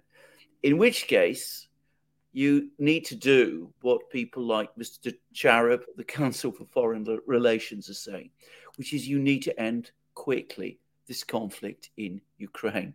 You can't let it prolong indefinitely, because the more it gets prolonged, the weaker the United States become. You're 100% correct. Look, again, if I were advising the President of the United States right now, I'd say, we have done everything wrong, and we now have created a situation where we've driven the Russians and the Chinese together, which is the worst possible outcome for the United States and the West. Because if Russia and China actually truly commit, right now they've committed to a non-alliance that's supposedly better than any alliance in the world. But the bottom line is Chinese interests and Russian interests are still Chinese and Russian interests. We see this, for instance, off the coast of Vietnam, where Russian gas companies are developing oil fields for the Vietnamese in contested waters, and Chinese warships are sailing close. There is some friction there, and the Russians are concerned about a dominant Chinese country so close to a poorly populated Far East, and they're concerned about the strategic vulnerabilities that exist there. But we are making it. We're making both the Russians and the Chinese overcome historical obstacles to become working very close together, and they're succeeding. So if I were advising, I would say two things. One, we need to end our one China policy. Look, one China is over. I mean, I'm talking about we need to end our fake one China policy. The Kuomintang party is going to win the election in November 2024. And when they win, they begin real discussions with the Chinese government about bringing an end to this crisis. That's the political reality. And once that happens, we lose all our leverage. So the first thing I would do is send Tony Blinken to Peking and say, how do we begin working with you on unifying Taiwan and China? That's now our policy. We don't want to do it overnight. It's not going to be irresponsible, but we want to begin a strategic trajectory with China to unify Taiwan with China. That's our policy. We're ceasing all military assistance. We want to demilitarize this conflict. We want an agreement with you that as we withdraw, our military away from Taiwan. You do the same, that we turn this into a purely political discussion, economic discussion. You will see the Chinese immediately all intend to go up. The worst mistake Joe Biden ever made, the worst mistake he's made in his presidency, and there have been many, was not to go to the Winter Olympics. Had he gone to the Beijing Winter Olympics, Xi Jinping would have had to pay attention to him. That means that Xi Jinping's not singularly focused on Vladimir Putin's visit there. But by not attending the Winter Olympics, we created a political environment that allowed China and Russia to sit down before the invasion and solidify a political understanding that led to this strategic outcome. We could have sabotaged that simply by sending the president to Beijing and having him sit there and go, wow, what a great Winter Olympics. Hey, Xi Jinping, toast to you, man. Good job. Good Winter Olympics. Good stuff. And then leave. And that would have created a problem. If we engage with the Chinese, because their number one objective right now is reunification with Taiwan, if we were able to undercut everything by saying, no, we're no longer the problem, we're the solution, and we need you to work with us. And we don't put artificial constraints on, like, don't work with the Russians. No. In fact, I would tell them the opposite. Work with the Russians all you want. We encourage you to work with the Russians. We want total economic absorption of Russia by China. That's what we want. Then I would go to the Russians and say, we need to end this conflict. We need to get a new understanding in Europe, new European security, and we're willing to do the following. But in exchange, we need you. We want to reintegrate with you. We want to come back economic. And now what I've done is I've created internal economic conflict within Russia between re-engagement with the West and being absorbed by China. And now Russia is going to have to be put in a situation where it's going to have to define what its relationship's going to be. And and China isn't willing to go to bat for Russia 100%. And now you've just uprooted the whole part. Yeah. This is kind of creative thinking that's out there, because now we play to our strengths, which is economic, diplomatic. We no longer are totally emphasized. In fact, we're de-emphasizing the military, which is no longer our strength. But this requires a deep understanding of both China and Russia and some strategic thinking that seems to be lacking here, because what we believe in is the containment and the pushing back of China. We believe in containment and pushing back of Russia. We believe in the continued preeminence of the hegemony of the rules-based international order. And what we don't have are people to recognize that those days are done. It's time for us to redefine the world to our advantage. And if we create a potential of economic conflict between Russia and China, not war, but where they're no longer sitting down together, where when they sit down at the table, they're now competitors. You want to encourage economic competition between Russia and China, not economic cooperation, because now that allows you to come in and leverage some economic strengths of the West that still exist to Russia and to China. Remember, what can we get from China in exchange for Taiwan? We're offering them a $30 trillion value by not going to war over Taiwan. By creating the conditions for a peaceful resolution, that's a $30 trillion value. What can we get from China for that? And the answer is a whole bunch, especially if we do it right. But nobody's thinking like this, because Americans aren't programmed to think like this. No. Henry Kissinger and Nixon could do it. Yeah. I have to say, I mean, I can't imagine Biden and Blinken doing it. I mean, you talked about sending Blinken to Beijing to try to open up those kind of talks. I have to say, I mean, I can't imagine it. And for the moment, the Chinese still don't seem to be in any hurry to meet him. They're not, in fact, confirming his visit. And by the way, it seems the Russians aren't in a great hurry to speak to Olaf Scholz. He's apparently trying to call Putin on the phone, and Putin is busy. So there we go. Well, why would Putin listen to it? Did you see that speech where Scholz turned into Hitler? Yeah. Why would Putin even, if I were Putin, I would just say permanently disconnect that number. Yeah. We'll never talk to Scholz again, ever. Yeah, ever. Send the janitor. I'll talk to the janitor, but I'll never talk to Scholz. Not after that speech. Yeah. But Putin's a mature man. He's not petty like me. Alex, I've been talking with Scott for 2 hours. I don't know whether you wanted to. Well, Scott, Alexander, we have a lot of questions for Scott and for Alexander. I just want to know about your time right now. Do you want to go through these? Do you have time to go through? I'm here questions? For you guys, and I think an important part of your success is your connectivity with your audience. So I think it's important that we maintain that. You want to take 30 minutes then and run through these questions? And yes. Yeah. And, I have 30 minutes left of Diet Coke. So there you go. You have 30 minutes of Diet Coke. So let's go through these questions. And they are very, very good questions, Scott. So let's begin. From Ted, Scott, is it more likely that the counteroffensive will be used as an excuse to find an off-ramp or for escalation? Well, I mean, again, this is along the lines of what Alexander and I were talking about. If there was political maturity in the West, the counteroffensive could be used to find an off-ramp. They would provide a perfect opportunity to get an off-ramp. But I don't think the West, none of the rhetoric coming out of the West suggests they're looking for an off-ramp. What we hear is escalation. The United States is talking about F-16s, ATACMS, cluster munitions. This is all, very escalation oriented. So I unfortunately think it's moving towards escalation. Law of Attraction wants to know what surprised you during your trip to Russia? Economic health. I mean, I like Alexander. I'm not an economist, so Alexander had a more solid thing. But I think we're both on a similar page where we were optimistic that the Russians would be able to overcome the sanctions. What surprised me is that they've overcome the sanctions. Not would be able to. They've done it. And Alexander said something that was very that I picked up on as well. It's not that the Russian economy is strong. I believe the Russian economy is the strongest it's ever been. It's never been this strong. It's healthier.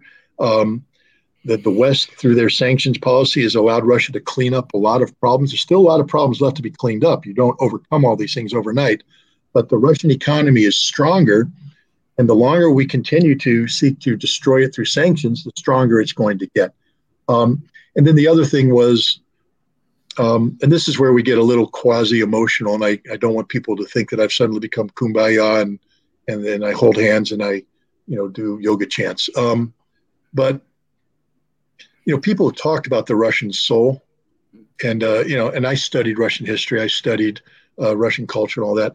But I always thought that the Russian soul was sort of this, made-up thing. Tolstoy talked about it, Dostoevsky talked about it, Pushkin talked about it, but it's theoretical that when you get down to the nuts and bolts every day, there ain't no Russian soul. It's just a bunch of Russian people doing what Russian people do. That doesn't mean it's bad. I'm just saying, that they're more material like we are. They're like, ladies and gentlemen, let me just wake you up to the fact that there is a Russian soul. It's real and it defines Russia. It's part of every Russian I met. They don't know how to define it themselves. You get different definitions, but it's there. And the linkage between the Russian people and Mother Russia goes through the soul. And if you don't understand that, then you won't be able to come up with policies that responsibly address Russia, both positive and negative. The Russian soul is real. It's visceral. It's there. And that surprised me because I didn't expect that. Right. Christian wants to know what your thoughts are on U.S. or Poland entering Ukraine. You expressed doubt in a live stream with Ask the Inspector, and this differs a bit from Alexander and my interpretation of things. What are your thoughts, Scott? Well, first of all, I think Poland has oversold its relevance to the world. It saw how quickly Ukraine became a center of gravity for the U.S. without understanding the extent to which we were sacrificing Ukraine. We've never helped Ukraine to sustain or save Ukraine. We've always sacrificed Ukraine. Ukraine has never been something that we're willing to sacrifice everything to allow it to live. We've been willing to allow Ukraine to die to further our interests. And Poland misunderstood that. And Poland now seeks to become the center of gravity of Europe and use the United States to make it so. And what I would tell the Polish people, and this is what I said, is we're not there for you, Poland. We're not going to die for Poland. That we will sacrifice Poland just like we've sacrificed everybody else. The Poles should not overplay this card. And the other thing the Poles need to understand is that they're not well loved in Europe. It's not like the Germans are willing to bend over backwards to help Poland. France won't bend over back. This isn't the way it works, Poland. The only thing that gives you relevance is America's willingness to view you as a frontline state against Russia. But understand that when America is confronted with geopolitical realities that require a recalibration of our relationship with Europe, Poland will not be the center of gravity around which we rotate.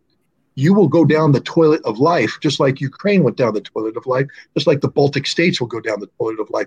We will gravitate to that which promotes our values, our national security, and the best interest in Poland isn't it. And that's what I meant by that. The Poles are reading too much into Fifth Corps headquarters and a brigade headquarters, because all of that is reversible. Right. Rick F. wants you to talk about MAD. Why do neocons feel MAD calculus has changed since the USSR? MAD is no longer deterrent, but destiny.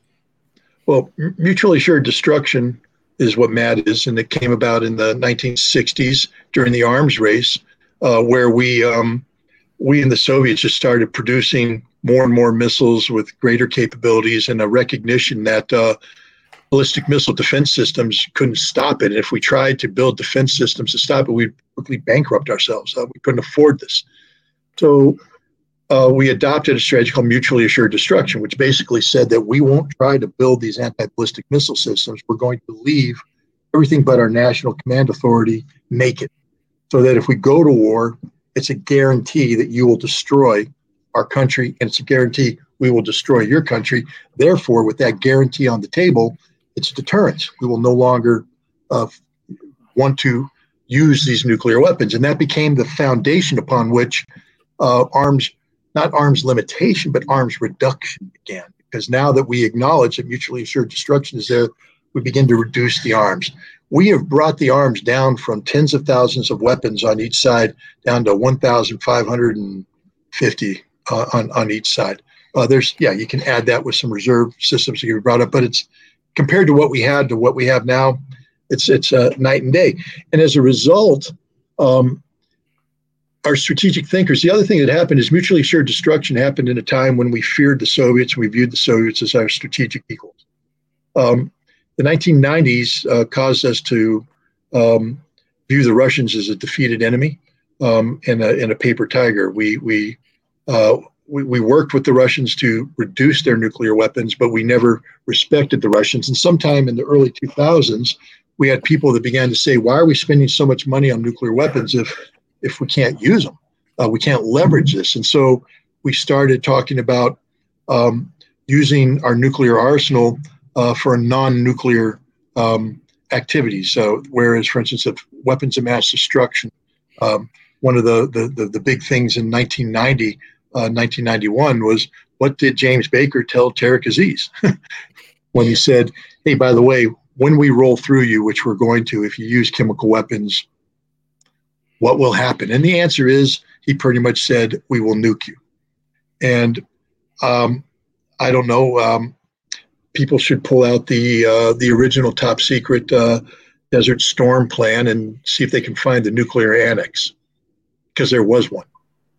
We had nuclear weapons in theater, and there was a plan to use them.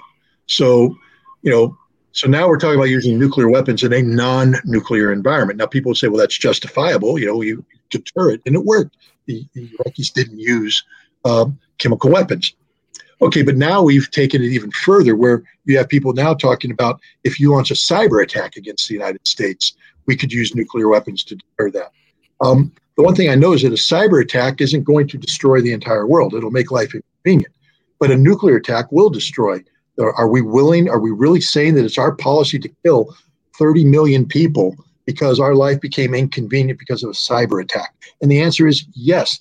during the Trump administration, when this policy gained even more credence, and understand that Barack Obama always said that I didn't like what George W. Bush did with this policy. But you had 8 years to reverse it, Barack Obama, and you didn't. In fact, you capitalized upon it by continuing to allow the development of weapons such as the W-76-2 low-yield nuclear weapon, which was developed during the Obama administration. It was fielded during the Trump administration. It is a weapon designed to be used against Russia. Indeed, the first time that it was tested from an operational planning standpoint was a war game where Mark Espers, the Secretary of Defense, actually initiated the command function to release the W-76-2 from an Ohio-class submarine on board a Trident submarine to strike a simulated Russian offensive against the Baltics. So it's a weapon designed to be used against Russia, which is insane. That's what it is. During the Trump administration, a Deputy Secretary of Defense, whose name I can't remember, gave a speech where he said, the purpose of our doctrine is we want the Russians and the Chinese to wake up every morning not knowing whether or not America is going to nuke them. That's an actual quote from an American official in the Trump administration linked to this policy, which means we no longer fear mutually assured destruction because we've always viewed the Russians, for instance, as a weaker nation. But Vladimir Putin, who has, Alexander, you brought up speeches that you listened to. I mean, he gave a great speech, I think, in 2018, where he introduced new categories of weapons. And he talked about how we got there, ABM treaty, the INF treaty. And he said, for years, we've said, listen to us. And you didn't listen to us. He said, are you listening now? As we deploy these systems. Russia right now has nuclear superiority over the United States. That doesn't mean that they can win a nuclear war because we have submarines. And our submarines, for the moment, give us a lethal retaliation capability. But the point is that our missile defense systems don't work against the Russians. The Russians have more strategic opportunities, and they can inflict a greater amount of damage on the United States than Russia can inflict, or than the United States can inflict on Russia. Which means we're right back to mutually assured destruction. The guarantee now, there was always thinking that there could be a limited nuclear war, that we could contain Russia by. We always accuse the Russians of things that we do. Escalation to de-escalate. You hear that in America. Oh, the Russian policy is to escalate, de-escalate. They're going to drop a nuke to create, the impression that they're willing to go all the way, and then we back down. But we're not going to do that. We're going to go one up. And Putin has said, we don't play that game. One nuclear weapon used against Russia, we use all our nuclear weapons, the world ends. We will be martyrs, meaning he says, all Russia will die. You're going to hell. Because you started it. And that's the Russian nuclear policy right there in a nutshell. Mutually assured destruction. It's a guarantee. If we use a single nuclear weapon against Russia, the world ends today.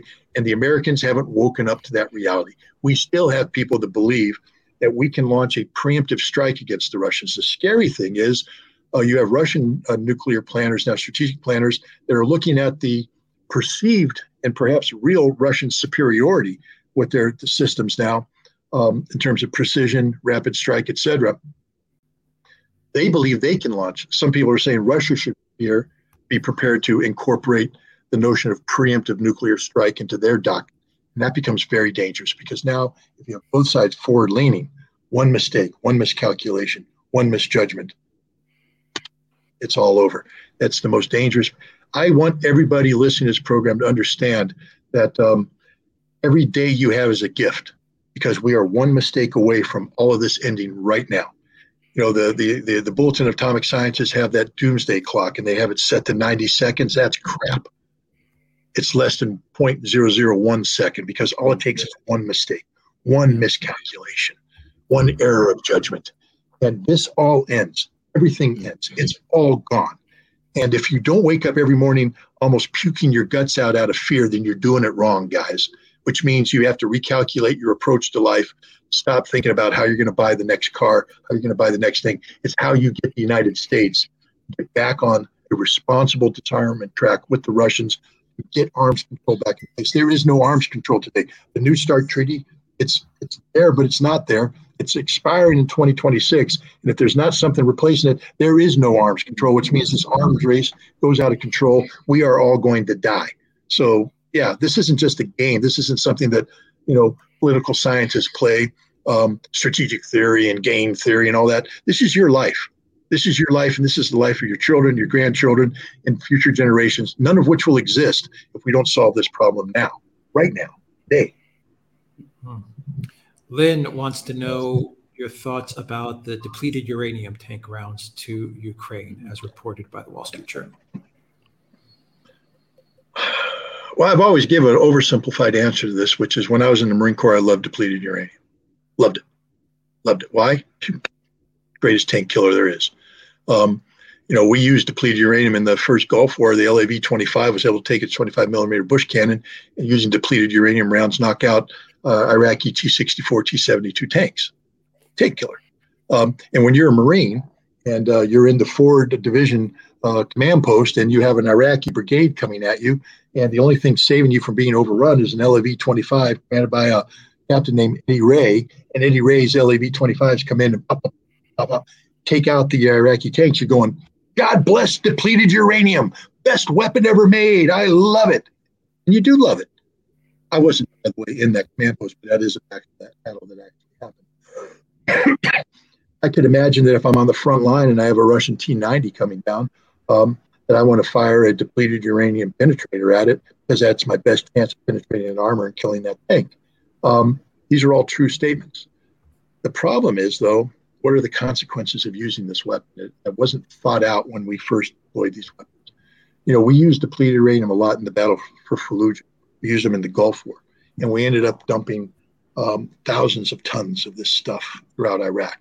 And if you take a look at the medical consequences of this to the Iraqi people that live in Basra, Fallujah today, the documented instances of birth defects amongst the Iraqi children. Suddenly, if you're a Marine or a warrior who says that I'm here on earth to defend the innocent, that's why I exist. I'm here to defeat evil, to defend the innocent. And I'm using a weapon system that condemns the innocent to centuries of horror, then I can't support that weapon. Depleted uranium is an insupportable weapon. You can't support it. It should never be used. It's a poison. It's a toxin. And when it's used and it's in the soil, it's there forever. It's in the dust that they breathe.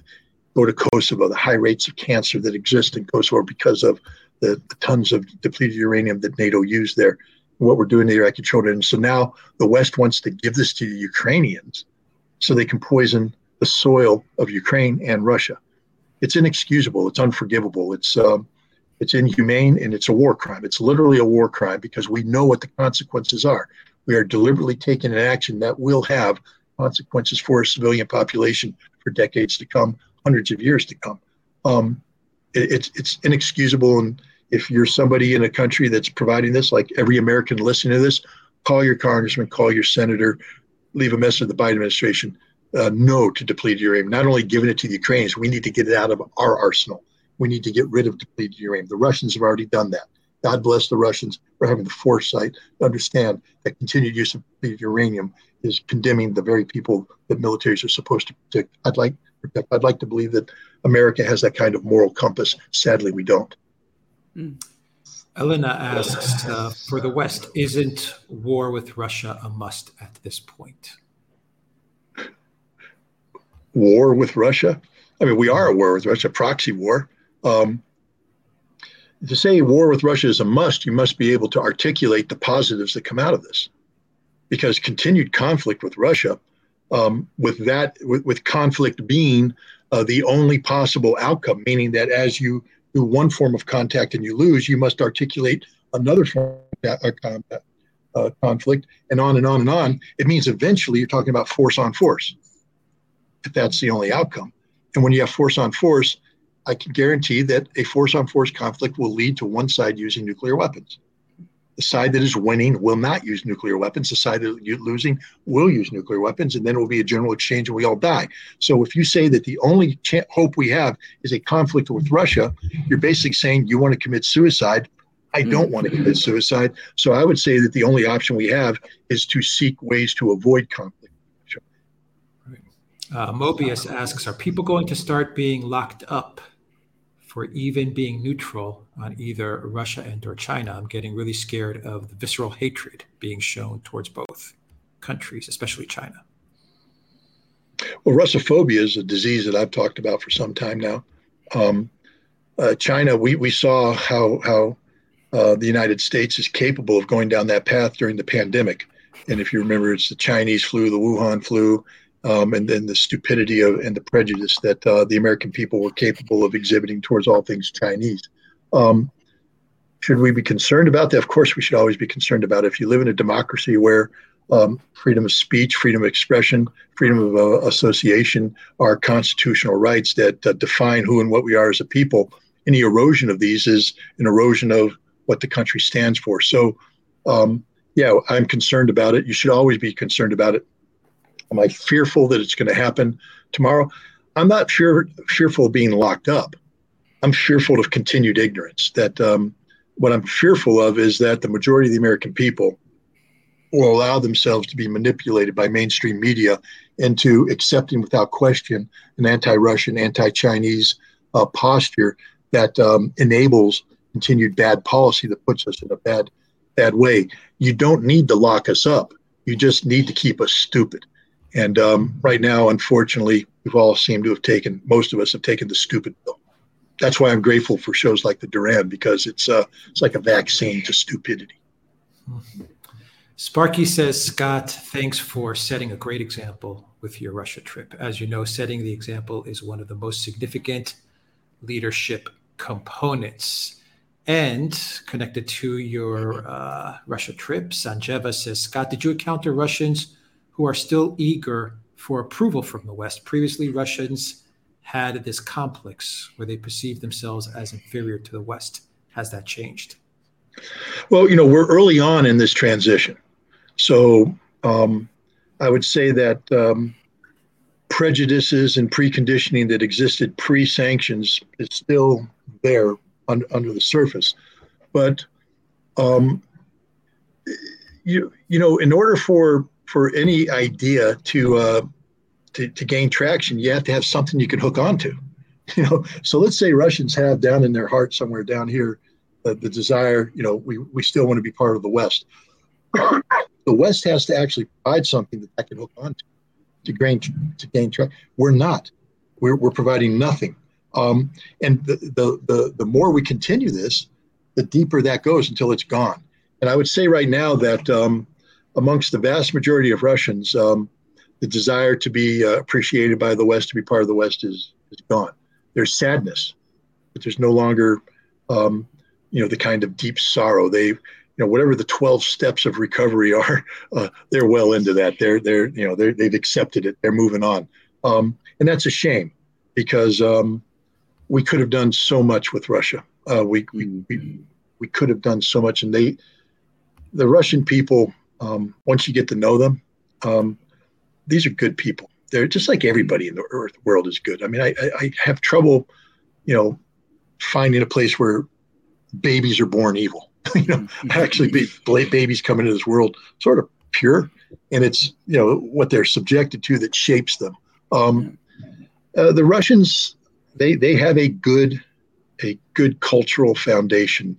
On its own volition, Russia produces good people, really good, kind people. And the fact that we're not allowing ourselves to work with these people, live together in prosperity and in friendship is one of the great tragedies of our time. Sam says, question for Scott, big arrow offensive to finish it before the West has time to react or continue the attrition, even though it emboldens the West to keep escalating. What do you think the Russians will do? And what do you think they should do? Well, big arrow offensives imply lots of resources and the potential for lots of casualties. And the Russians aren't geared to absorbing those casualties right now. If you launch a big arrow offensive, let's say Russia's gone through all this sacrifice now, absorbing this counteroffensive to achieve a strategic advantage. Why throw it away with a big arrow offensive, which if it goes wrong, and big arrow offensives can go wrong quickly, suddenly levels the playing field, or worse, gives the advantage back to Ukraine. Alexander mentioned this earlier in talking to some people, and I agree with them, that the more logical point is that the Russians will go forward in a very methodical base, making sure that they accrue all of their advantages in a containable area when, and then move forward, never overextending themselves, never creating the potential for a large loss of life or a large loss of resources. They made that mistake early on in this conflict when they rushed in too quickly. They made certain assumptions, and as a result, they suffered many thousands of dead who didn't need to die. They lost a lot of equipment that didn't need to be lost. I don't think the Russians are going to make that mistake again. Sparky says, Scott, I remember we were trained specifically to kill Russians, but I don't remember us enlisted soldiers hating them. It was nothing personal. You stated you were trained to hate them. Was it different for officers? Hate might be too strong of a word, but we were ideological enemies. I mean, that is a reality. An important part of everything wasn't just, hatred has no place in war, especially if you're an officer, because once I allow hatred to become ingrained in my Marines, that means they are preconditioned to commit war crimes. I need Marines able to commit violence, lethal violence, but I need it to be controlled so that when I say stop, they stop. I need them to be able to self-regulate so that when an enemy puts up his hands and no longer constitutes a threat, that they are treated in accordance with the laws of war as prisoners of war, treated humanely. If you hate people, there's a difficulty, bringing that to bear. So hatred is not something that we ingrained in our Marines. But I have to be honest that when I went to, for instance, Soviet Military Power Week in Washington, D.C., which was a week-long forum sponsored by Defense Intelligence Agency, we had people from the CIA, from the DIA, we had defectors come in, and they would always define the Soviet system as evil. Evil. And the problem when you define something as evil is, how am I supposed to respond to that? You've now made it emotional. You've now made it more than just an intellectual exercise. You've brought in base emotions, good versus evil. And so now I not just am designed to kill them, but to treat them as you don't respect evil. You hate evil. And so maybe it was different for the officers, but I can tell you that, my experience, for instance, with Soviet Military Power Week, in my experience with almost every strategic branding of this conflict, this ideological conflict, was a good versus evil nature, which carried with me when I went to Russia, because when I first landed in Russia, I was still thinking of the Russians as Ronald Reagan, the evil empire. I mean, right off the bat, you see the definition and the problems that accrue with that. And so, yeah, I agree with Sparky that the Marines weren't trained to hate Russians. Marines were trained to close with and destroy the enemy through firepower, maneuver, and repel any attack with the bayonet. But the other thing too is, understand this. We never went to war against Russia. We never did that. So anytime I dealt with my Marines in a Soviet context, it was on the training field. So we focused on tactics, we focused on operations, we focused on the professional stuff, because I never had to have get a Marine prepared to jam a bayonet into the gut of somebody and look them in the eye as they die. I never had to prepare a Marine to, pink mist a Russian, to wade through them in hand-to-hand combat. Every war that America's fought in, we dehumanize the enemy. I mean, just think of what we did in Iraq, the terms we used for the Iraqis: raghead, camel jockey, all the things that you do to bring them down to being less than human, so that when you finally close with them, you don't view them as human, because it's very difficult to kill a human being. You don't want to. But if you look at him and you say, he's just a sand, and there's an N word there, or he's just this, he's just that, pop, pop, and you move on. I think I just knocked out my camera. I don't know what I did there. Am I still here? Yeah, we hear you, but we don't see you. I hit my computer and it decided to, let me see what I did here. See if I can get it back. I don't know why I hit that computer so hard as I did, but I don't know how to, let's see.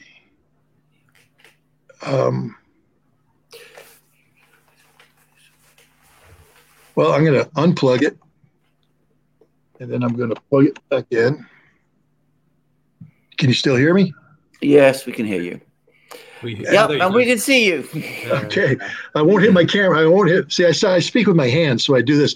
Again, the bottom line, though, is killing is a whole different thing. There's people who have written books on this and the psychological impact that killing people have and how you have to actually prepare people. We do that today with the whole electronic approach. We view war as a video game, and a lot of things we do. We desensitize people to killing by getting them conditioned to just killing digital things. So when they transition to humans, it's automatic and they don't feel it. I never had to condition Marines to get ready to kill Russians. So I never had to teach them to hate. And I don't know how that works. People who operated in Afghanistan, I'd really like to hear about how they viewed the Taliban, how they viewed Pashtun society, the people that operated in Western Iraq after a while, how they viewed ISIS, how they viewed Al-Qaeda. Did they view them as humans worthy of human love and respect, or did they view them as objects of hatred? Non-human events, entities that could be killed. Whole different discussion. But we have a lot of questions about the Defender exercises over Germany. Yeah. What are your thoughts there, Scott? Look, it's an air exercise. Let's get down to basics here. Anybody that thinks that NATO can assemble air power sufficient to defeat Russia and Ukraine is smoking a lot of dope. All right. So even under your best day, NATO can't do it. This exercise will prove my point. Look at the logistical preparation in this exercise. Look at the complexity of the operations just to accomplish a few basic things. It's a big deal to get airplanes to move from one part of Germany to another part of Germany. Just moving airplanes around, getting them to take off and talk to each other. And they're doing this without being bombed, without electronic warfare, without anybody trying to shoot them down. If people are going, they're going to use this as a cover and they're going to move it in on the Russians. No, they're not. First of all, there's not enough airplanes to do that. They would lose all those airplanes in the first 3 days of war, along with all the bases that they operate under. This isn't a cover for anything. Is it the stupidest thing that NATO could be doing right now?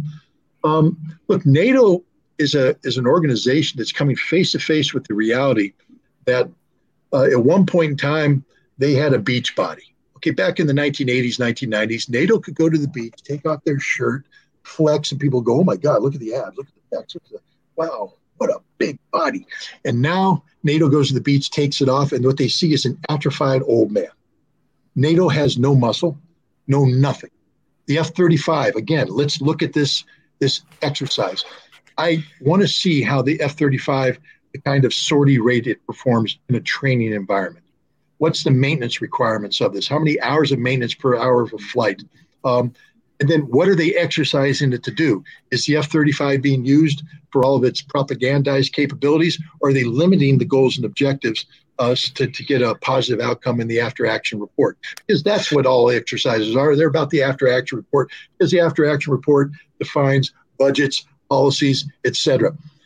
Please don't think this exercise is anything more than what it is. It's a NATO propaganda effort. It has nothing to do with genuine operational capabilities. Okay, so we have a lot of questions, Scott. What I'm going to do is a lot of the questions are a lot of people are asking pretty much the same types of themes. So I'm going to just try to summarize what most of the questions are about, so we can at least get an answer from Scott while we have him with us. For example, a lot of people are asking about a type of peace or a way to wind down this war, like what Danielle is asking. Is there any chance for peace, Scott? How does this play out? How can this thing be wound down? Well, I wrote an article the other day on my Substack. Alexander, did you see it about the bull finally charged? Yes. Yes. And I used the analogy of the bullfight.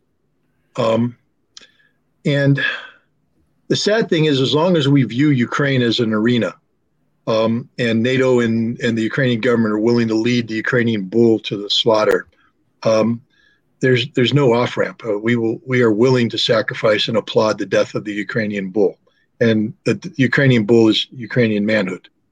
I mean, this is one of the ultimate tragedies of all time. I don't understand why people don't comprehend what's happening here. We are destroying the genetic treasure of Ukraine.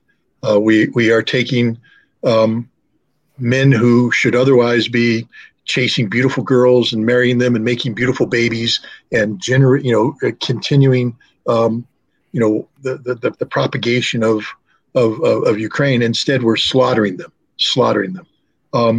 And as long as that continues, as long as we have the arena there, it's never going to end. So to stop this, we have to stop viewing Ukraine as an arena, and we have to stop viewing the relationship between Ukraine and the West is sort of a team supporting the matador, leading the bull to be slaughtered. We have to start respecting the bull. We have to take the bull out of the arena, put it back in the field, and learn how to live a nice little. There's a movie or the book of Ferdinand, the bull that didn't want to fight. Again, it's a kumbaya moment. But my point is, we don't have the right mindset regarding Ukraine. When Lindsey Graham can continue to articulate without being eviscerated politically the notion that we will fight to the last Ukrainian, that's a problem. When Ann Applebaum can write articles that insinuate that the best thing in the world is to create a nexus between Eastern European manpower and NATO equipment as the best tool to confront the Russians, what she's saying is she's willing to sacrifice the manpower of Eastern Ukraine for the benefit of the West. We need to start treating the Ukrainian men with the same respect we would accrue to our own men. For all the people out there talking about how great it is to fight Russia, stop letting Ukrainians die for you. If you truly believe that a confrontation with Russia is the thing to do, then volunteer and demand that your country declare war against Russia today. Any American that thinks that it's good to fight Russia should be volunteering to go on the front line with an American division and take the Russians on head on. Do what a man would do. Man up, go to the front line and kill the Russians yourself. Okay? Learn what it means to kill people. Go in there and understand that the Russians will be trying to kill you too, and it's going to get ugly really quick. And all your glorified notions of war will end the first round that goes over your head. The first time you're face down in the dirt, chewing it, pissing your pants because you didn't know what war was. And none of you people out there articulating in favor of this war know what war is. It's about killing people, it's about dead people, about guts, about blood. It's about snot. It's about a boy crying for his mom, a man crying for his child. That's what war is. It ain't fun. So let's just stop talking about war as if it's some sort of existential little thing. It's not. It is the worst thing in the world because it's about people killing people. And the consequences of war going forward, you can't even begin to define what it does to the participating in it, what it does to the mother that has to raise children without a father, what it does to children that no longer get to go to school. Have we thought 1 second about what happened to every Ukrainian child that no longer has a normal life, that's been displaced? Do we care about them? We don't care about them. We don't care about anybody in Ukraine. So let's stop talking about war. The only solution is peace, and we have to bring this war to a conclusion. And here's the sad thing. The irony of this is that if the West isn't willing to find an off-ramp, then the only choice to bring this war to an end is a Russian strategic victory. And that's the biggest tragedy of all, that the quickest route to peace is Russia destroying Ukraine, because that's the only option Russia's been given. Now, I apologize for getting emotional. But no. I think we don't have enough of that emotion, actually. Yeah, I agree. Scott, there's quite a few questions about how you see this conflict compared to other conflicts. For example, Tariq says, any correlation between 2006 Israel war on Lebanon and the current conflict? And Angry Warhawk said in a question, the offensive reminds me of Operation Citadel. Do you want to comment on those questions, or do you see that this conflict mirrors something else? Alexander often talks about how this is similar in some ways to Vietnam, for example, or what happened in Vietnam, certain aspects of the conflict. What are your thoughts? I'll draw upon comments made by General Christopher Cavoli, the commander of U.S. forces in Europe and the Supreme Allied Commander, made to Sweden, the Swedish Defense Forum, in January. And he basically said that the scope and scale of the violence that's taking place on the ground in Ukraine today was beyond the imagination of NATO. Okay, remember that. NATO is supposed to be the greatest military force in the world, all these wonderful tanks and divisions and all this stuff. What's happening in Ukraine is beyond the imagination. when you bring up the war in Lebanon, 2006 war, I think the first thing we have to understand is the limited nature of the violence. The violence wasn't wide, it was limited violence. Where it happened, for the people involved in it, it was a bad deal. 50 Israelis against 30 Hezbollah, 100 Israelis against 40 Hezbollah, things of that nature. Right now, as we speak, there are tens of thousands of Ukrainians fighting, tens of thousands of Russians. The artillery being brought down is the greatest concentration of artillery fires in the history of the war. The precision nature of the weapons is beyond belief. When you have a 500-kilogram bomb hitting the target it's aimed at and blowing up, killing everything there, the death is immediate, it's widespread, it's prevalent. This war is unlike anything that has ever occurred. Unlike anything that has ever occurred. You can't, every mercenary that goes there comes out and says, I didn't expect that because they came from Iraq, they came from Afghanistan. Yeah, a firefight's a bad deal. Bullets are going around, people are dying. You're thinking, that's the worst thing in the world. Well, it ain't the worst thing in the world. The worst thing in the world is that happening and artillery coming down on you and aircraft dropping bombs on you. You can't communicate because it's being jammed. Nothing works. And your only hope is to die. That's what's happening in Ukraine right now. It's a very, very bad place to be. There's no war like it. And this is the future of conflict between large armies. The world hasn't seen this level of violence since the Iran-Iraq war, when you have large armies that are fighting each other to the south. But even the Iran-Iraq war, the very few battles reached this level of intensity because they didn't have the same amount of artillery.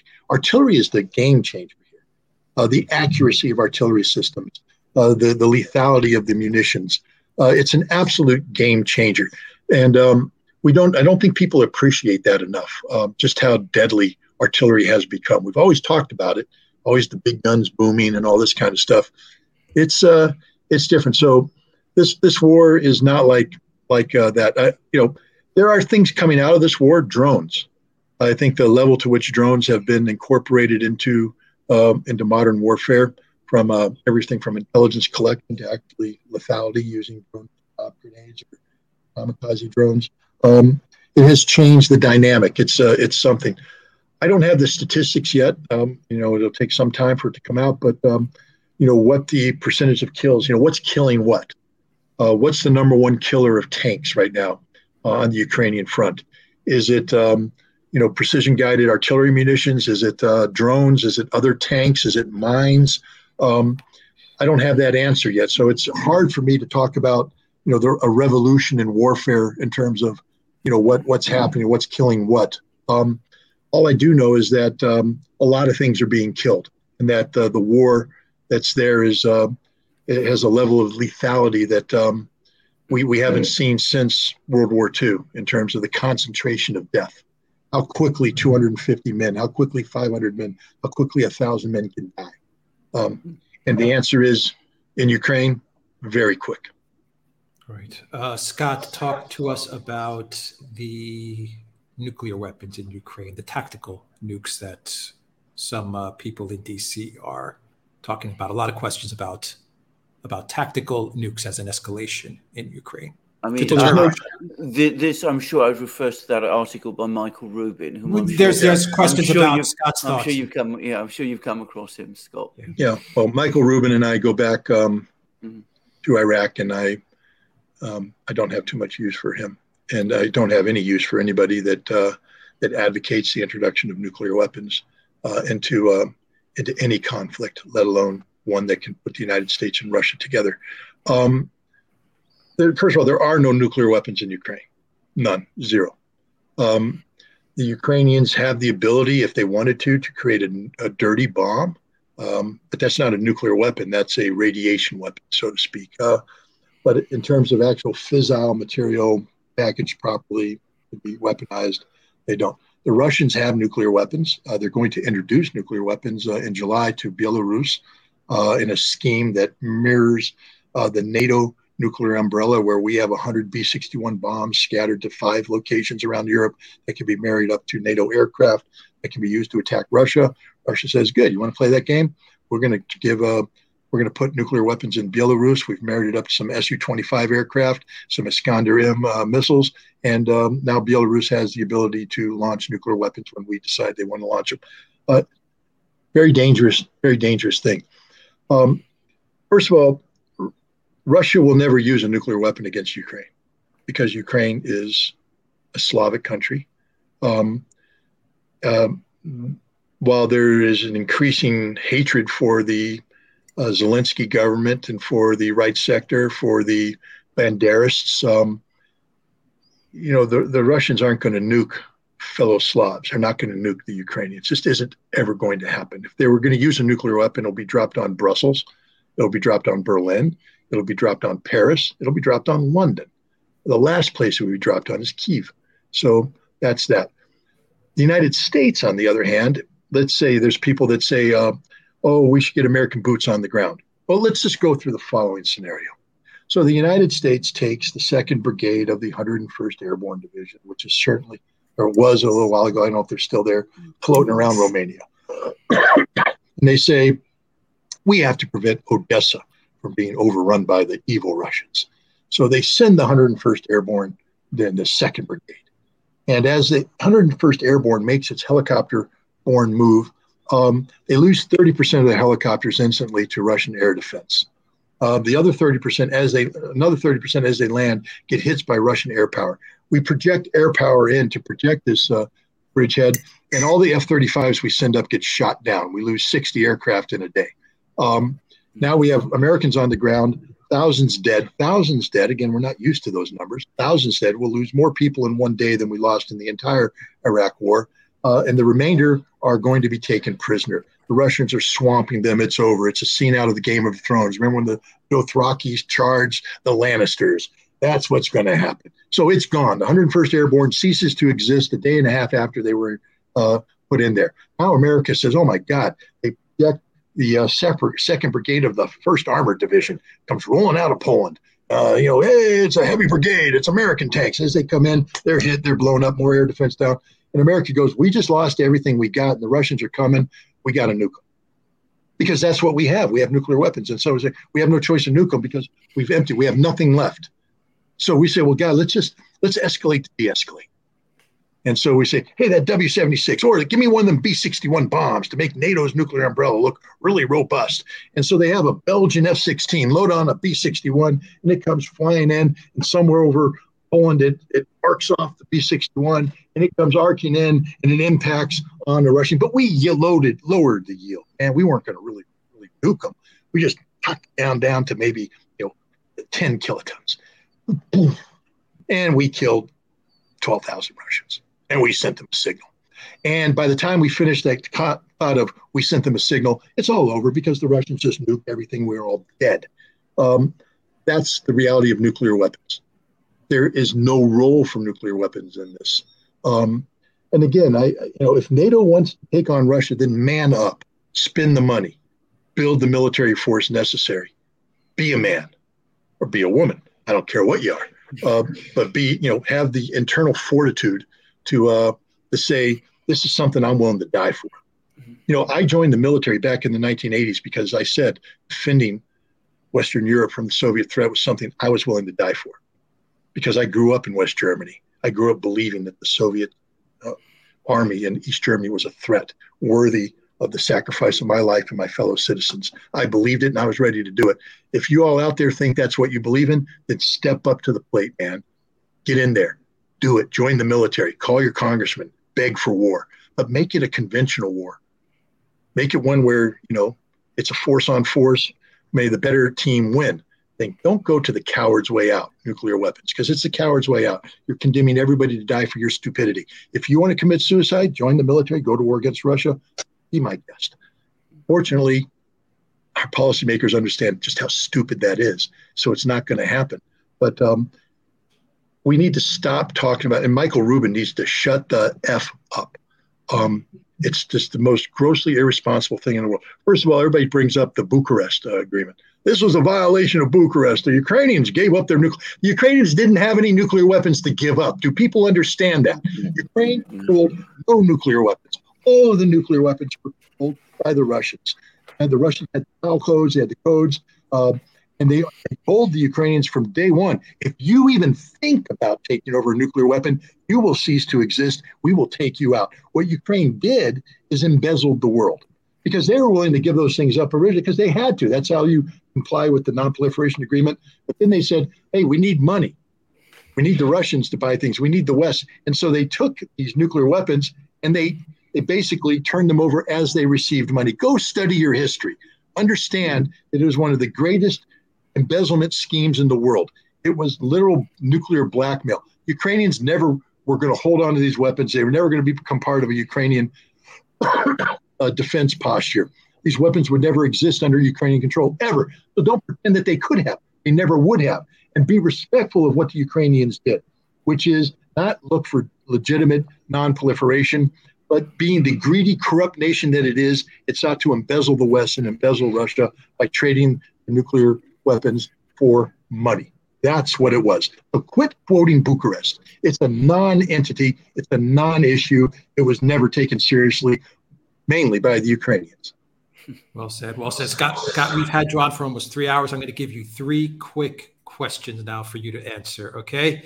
Your thoughts on AI in this conflict or in the military in general? A lot of questions about AI. Scares the living garbage out of me because there's no such thing as artificial intelligence. At the end of the day, artificial intelligence is influenced by the human factor.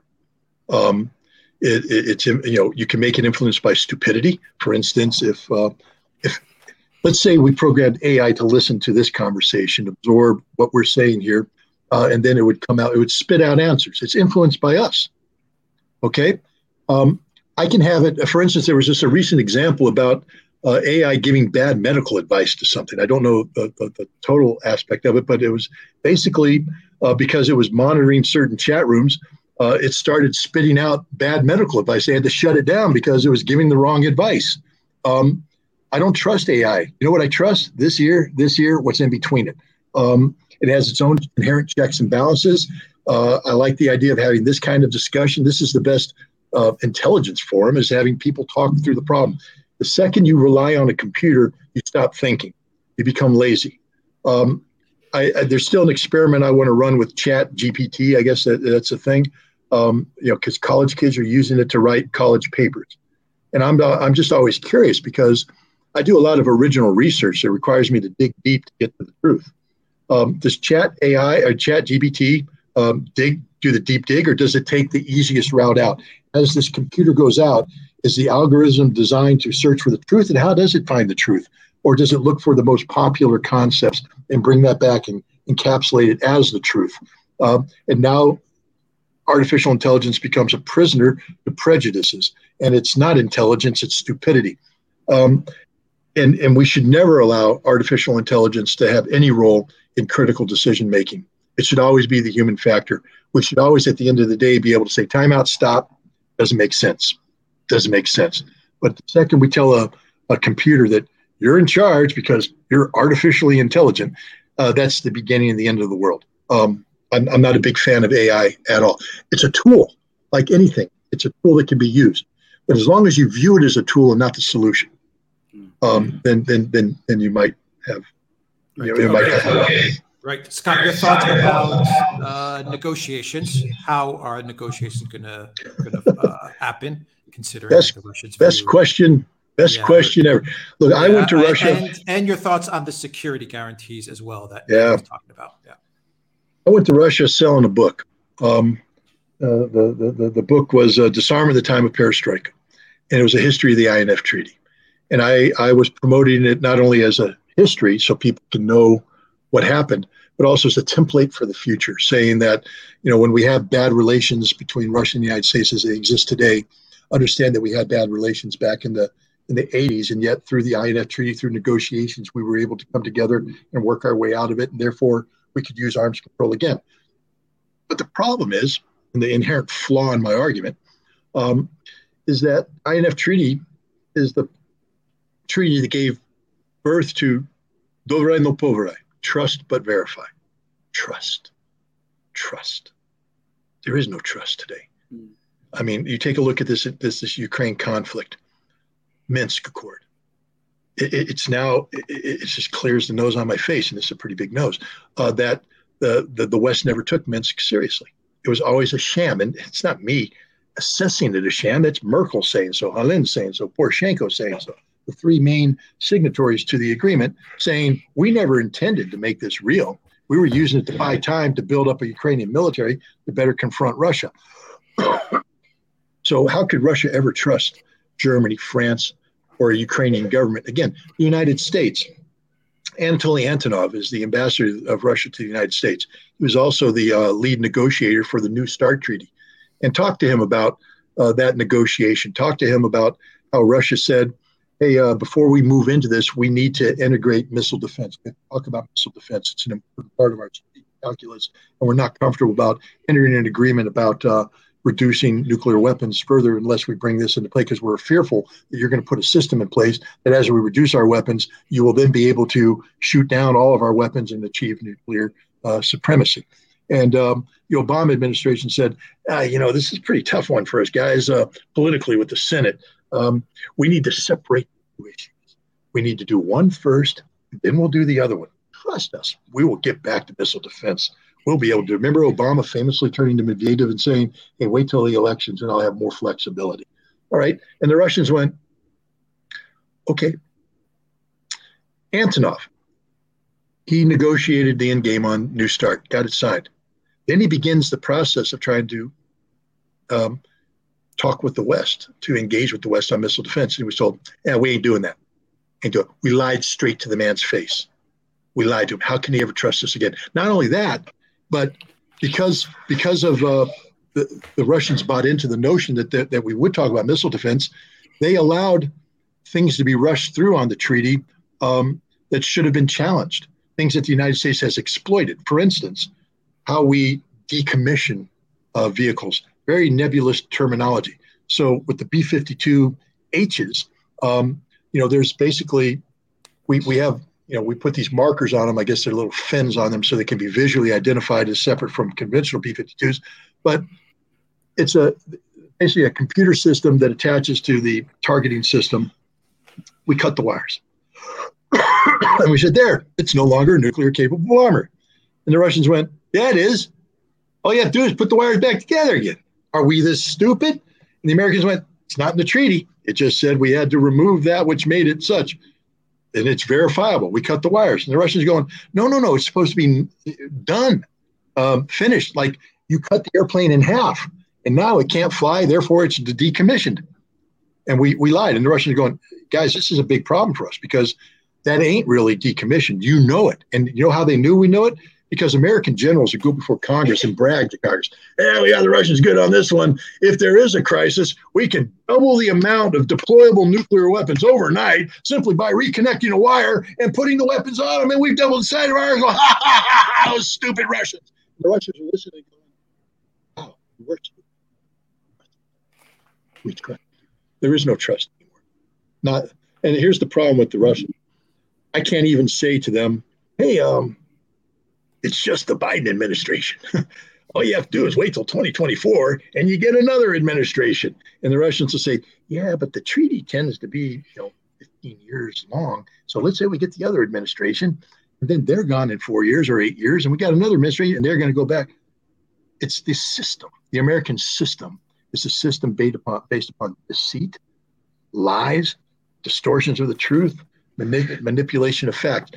We don't know how to be honest. We used to be honest. I have to tell you, when I was a weapons inspector during the INF treaty, we were assiduous in terms of the instructions we received to adhere to the treaty, That the treaty was the Bible, and we couldn't. And I was a stupid young intelligence officer who went into the middle of Russia or the Soviet Union and went, holy cow, this is like a fox in the chicken house. There's a whole bunch of stuff I could do here from an intelligence perspective. And I came back with harebrained schemes. Let's do this. Let's do that. Let's do this. And every time I brought it up, slapped me down. They said, we don't do that. That's not what we're here for. And I was educated real quick. They threatened to fire me at one point in time because they're like, we don't want people thinking like you. Fortunately, my boss came in and said, forgive him. He is young and stupid, and he will learn. And I did learn. I learned that when people say we strictly adhere to the treaty, we mean we strictly adhere to the treaty. And that was the gospel. And that's the way I was raised. That's why, not to get too far off base, but when I went to the United Nations, I knew that the U.S. government was playing a wink and a nod game, but I got them to tell me right up front, am I here to play wink and nod, or am I here to do the Security Council mandate? And they told me, your orders are the Security Council mandate. And when you tell me that I am to adhere strictly to a treaty, which is what a Chapter 7 resolution on disarmament is, that's what I do. And I don't deviate from that 1 inch. And that's what ultimately got me in trouble with my government, because my government doesn't do that. My government is composed of lying sacks of manure. And the Russians now know this. So here we come down to how does Russia ever again engage with the United States? Because they're going to have to. And here's the thing, the trust but verification calculus sort of implied equality. What I told the Russians is, you can never trust us again, ever. And that you're going to have to double down on verification. That if you're ever going to engage in an agreement with the Russians, first of all, there has to be specific guarantees, like you can't back out of this treaty, things of that nature. You can't allow the Americans an escape clause. And then the verification is just going to have to be stringent, down to everything. And it's going to be tough to get the United States to buy into that, but we're going to have to, because we put ourselves in this situation. And never again, even let's say, God had a bad day and I suddenly woke up to be president of the United States. Even if the Russians said, wow, Scott, we trust you. They can't trust America. And the reason is, I give you an example.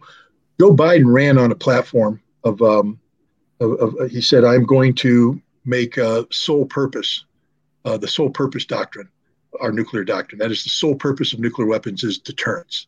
That the only reason why weapons exist is to deter other nations from using nuclear weapons, and we would never use these weapons unless that deterrence failed and somebody used nuclear weapons against us. So that and to me, that's, if you're going to have nuclear weapons, that's the policy to have. Last December, I went to Washington, D.C. for the 35th anniversary of the signing of the INF Treaty. We had a reunion of all the inspectors, negotiators, everything. And the State Department, in honor of all the work that we did, sent a very senior arms control official there who gave a speech and then answered questions. And a question was posed to this person. Biden ran on this sole purpose doctrine, becoming it. He's the commander in chief, the most powerful man in the world. Why didn't this become the policy? Was he lying? And what this person said is, no, the president tried, but the interagency wasn't ready for it. Mm. Now, that's curious, because when I went to the election booth to vote in the election, I didn't vote for Joe Biden, be upfront, but I didn't see the interagency on the ballot. Last time I checked, it's never been on the ballot. And yet I'm now being told that the interagency trumps a desire of the president of the United States, whom a majority of Americans apparently voted for. It means that America is not a democracy, that something else is running America. And it's very, very problematic. And this is a reality that the Russians have to deal with, that you can't talk about dealing with administrations. You have to talk about dealing with an American establishment that is corrupt to the core because it's not held accountable to the American people. Scott, everyone wants to know your thoughts on neocons, and to wrap it up, what are your thoughts on BRICS? On BRICS? Well, neocons, I mean, neocons, neoliberals, neo-anything. I'm against them.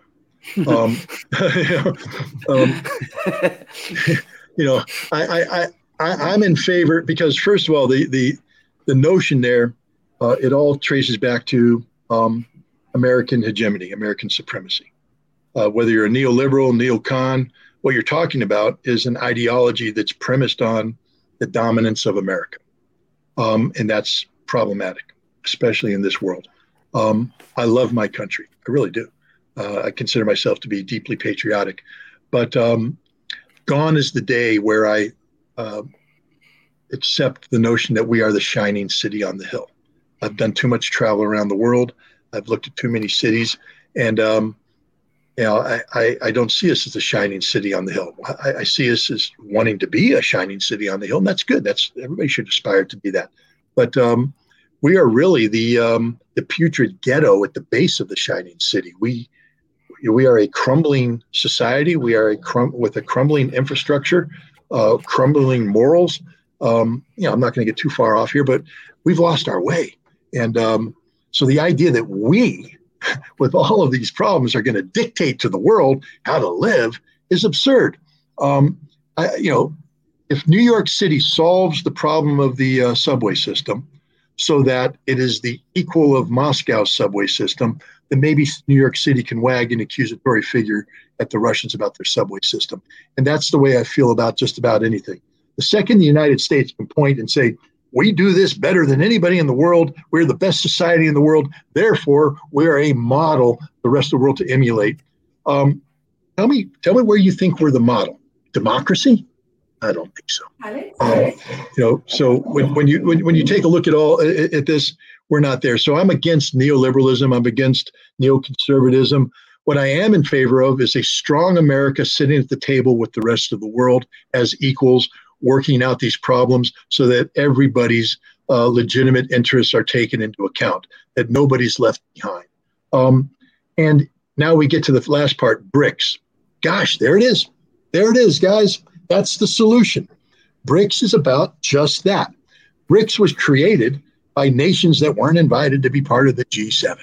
The G7, of course, is the group of seven, the largest, most influential economies in the world. But it really means that the United States dictating terms to six nations to do what America wants it to do. And all the other people that weren't in that, they were invited to be something called the G20. And the G20 basically was subordinated to the G7. The G7 would meet, talk, and then they go to the G20 and dictate an outcome of the G20, and they were supposed to execute that. But what is BRICS? BRICS is the G20 minus the G7, the non-players basically saying, we're tired of playing that game. We're going to play our own game, which is called multipolarity. It's called, we will no longer tolerate a system where the United States gets to sanction people because they enter into policies that have nothing to do with America, but America has lost control. Marco Rubio, the senator from Florida, made a fascinating statement about Brazil. When Brazil started to talk about dumping the dollar and going to non-dollar transactions, he said, how can we control the Brazilian economy? If they do this, we won't be able to sanction them. My God, a moment of clarity for an American senator, finally being honest about what America is all about, sanctioning people into compliance. BRICS doesn't play that game. This is why everybody is gravitating towards BRICS. One of the greatest signs that BRICS is what it is, isn't Brazil, Russia, India, China, and South Africa. That's pretty impressive. The true sign of the greatness of BRICS is Iran and Saudi Arabia. Mm-hmm. When Iran and Saudi Arabia say we want to be part of the same global economic forum, which talks about not creating animosity, but learning how to cooperate with each other. When these two major oil producers say we are going to work on a unified economic approach to the world based upon mutual respect, that's sort of the thing that you'd like to believe America would be about, but that's not what we're about. We're about dividing Saudi Arabia and Iran, promoting conflict, So our policies in the Middle East are designed to create chaos and anarchy. And suddenly we have China coming in and saying, part of this BRICS approach to multipolarity, we can have peace break out all over. Isn't that nice? And for once, nations are saying, yes, that's what we want. Peace to break out all over. So that's what I view about BRICS. Is it perfect? Nope. But it's heading in a good direction. And that's the trajectory everybody should be wanting to be part of. And remember, why is Emmanuel Macron saying, hey, I want a seat at BRICS? Well, because he recognized that the seat he has at the G7 ain't quite as fancy as it used to be. Fantastic answer. Putin derangement syndrome existed long before Trump derangement syndrome. Thank you, Sparky, for that. Scott Ritter, the great, the fantastic, the always engaging, and just a great guy. Scott Ritter, thank you very much for joining us on this amazing live stream. It really was an amazing live stream. Guys, I will have Scott's Substack I already have it in the description down below. I would have it as a pinned comment as well as a link to his incredible book. That will be as a pinned comment down below. Thank you to everyone that joined us on Locals, on the Duran.locals.com, Rockfin, Odyssey, Rumble, YouTube, Telegram. Thank you very much to our amazing, awesome moderators. And what else do I have to say? I think that's it.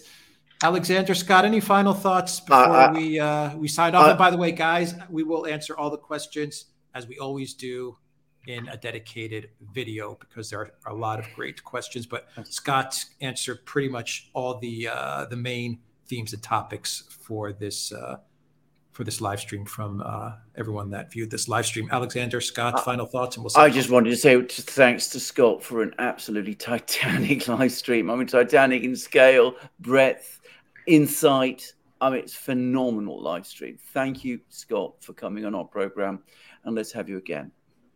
Well, I want to thank you guys for inviting me on. I know this as I become more and more engaged in social media and become more educated about this and the topics that we addressed. There is a constant theme. It is you need to go on the Duran. You need to go on the Duran. Why aren't you on the Duran? Well, here I am, and I thank you for inviting me. So, because apparently this is, and I agree with them, this is a very, very influential for all the right reasons forum for getting a deeper understanding. So I want to thank you for doing what you do and for allowing me to be a part of it. Well, it's our pleasure, and we are very honored to have you with us, privileged to have you with us. And I'm sure I speak for the entire Duran community when I say that. Well, thank you very much, Scott Ritter. Thank you very much, Alexander Mercurs. Have a great morning, afternoon, evening, wherever you are in the world. Take care. Okay. Have a good day.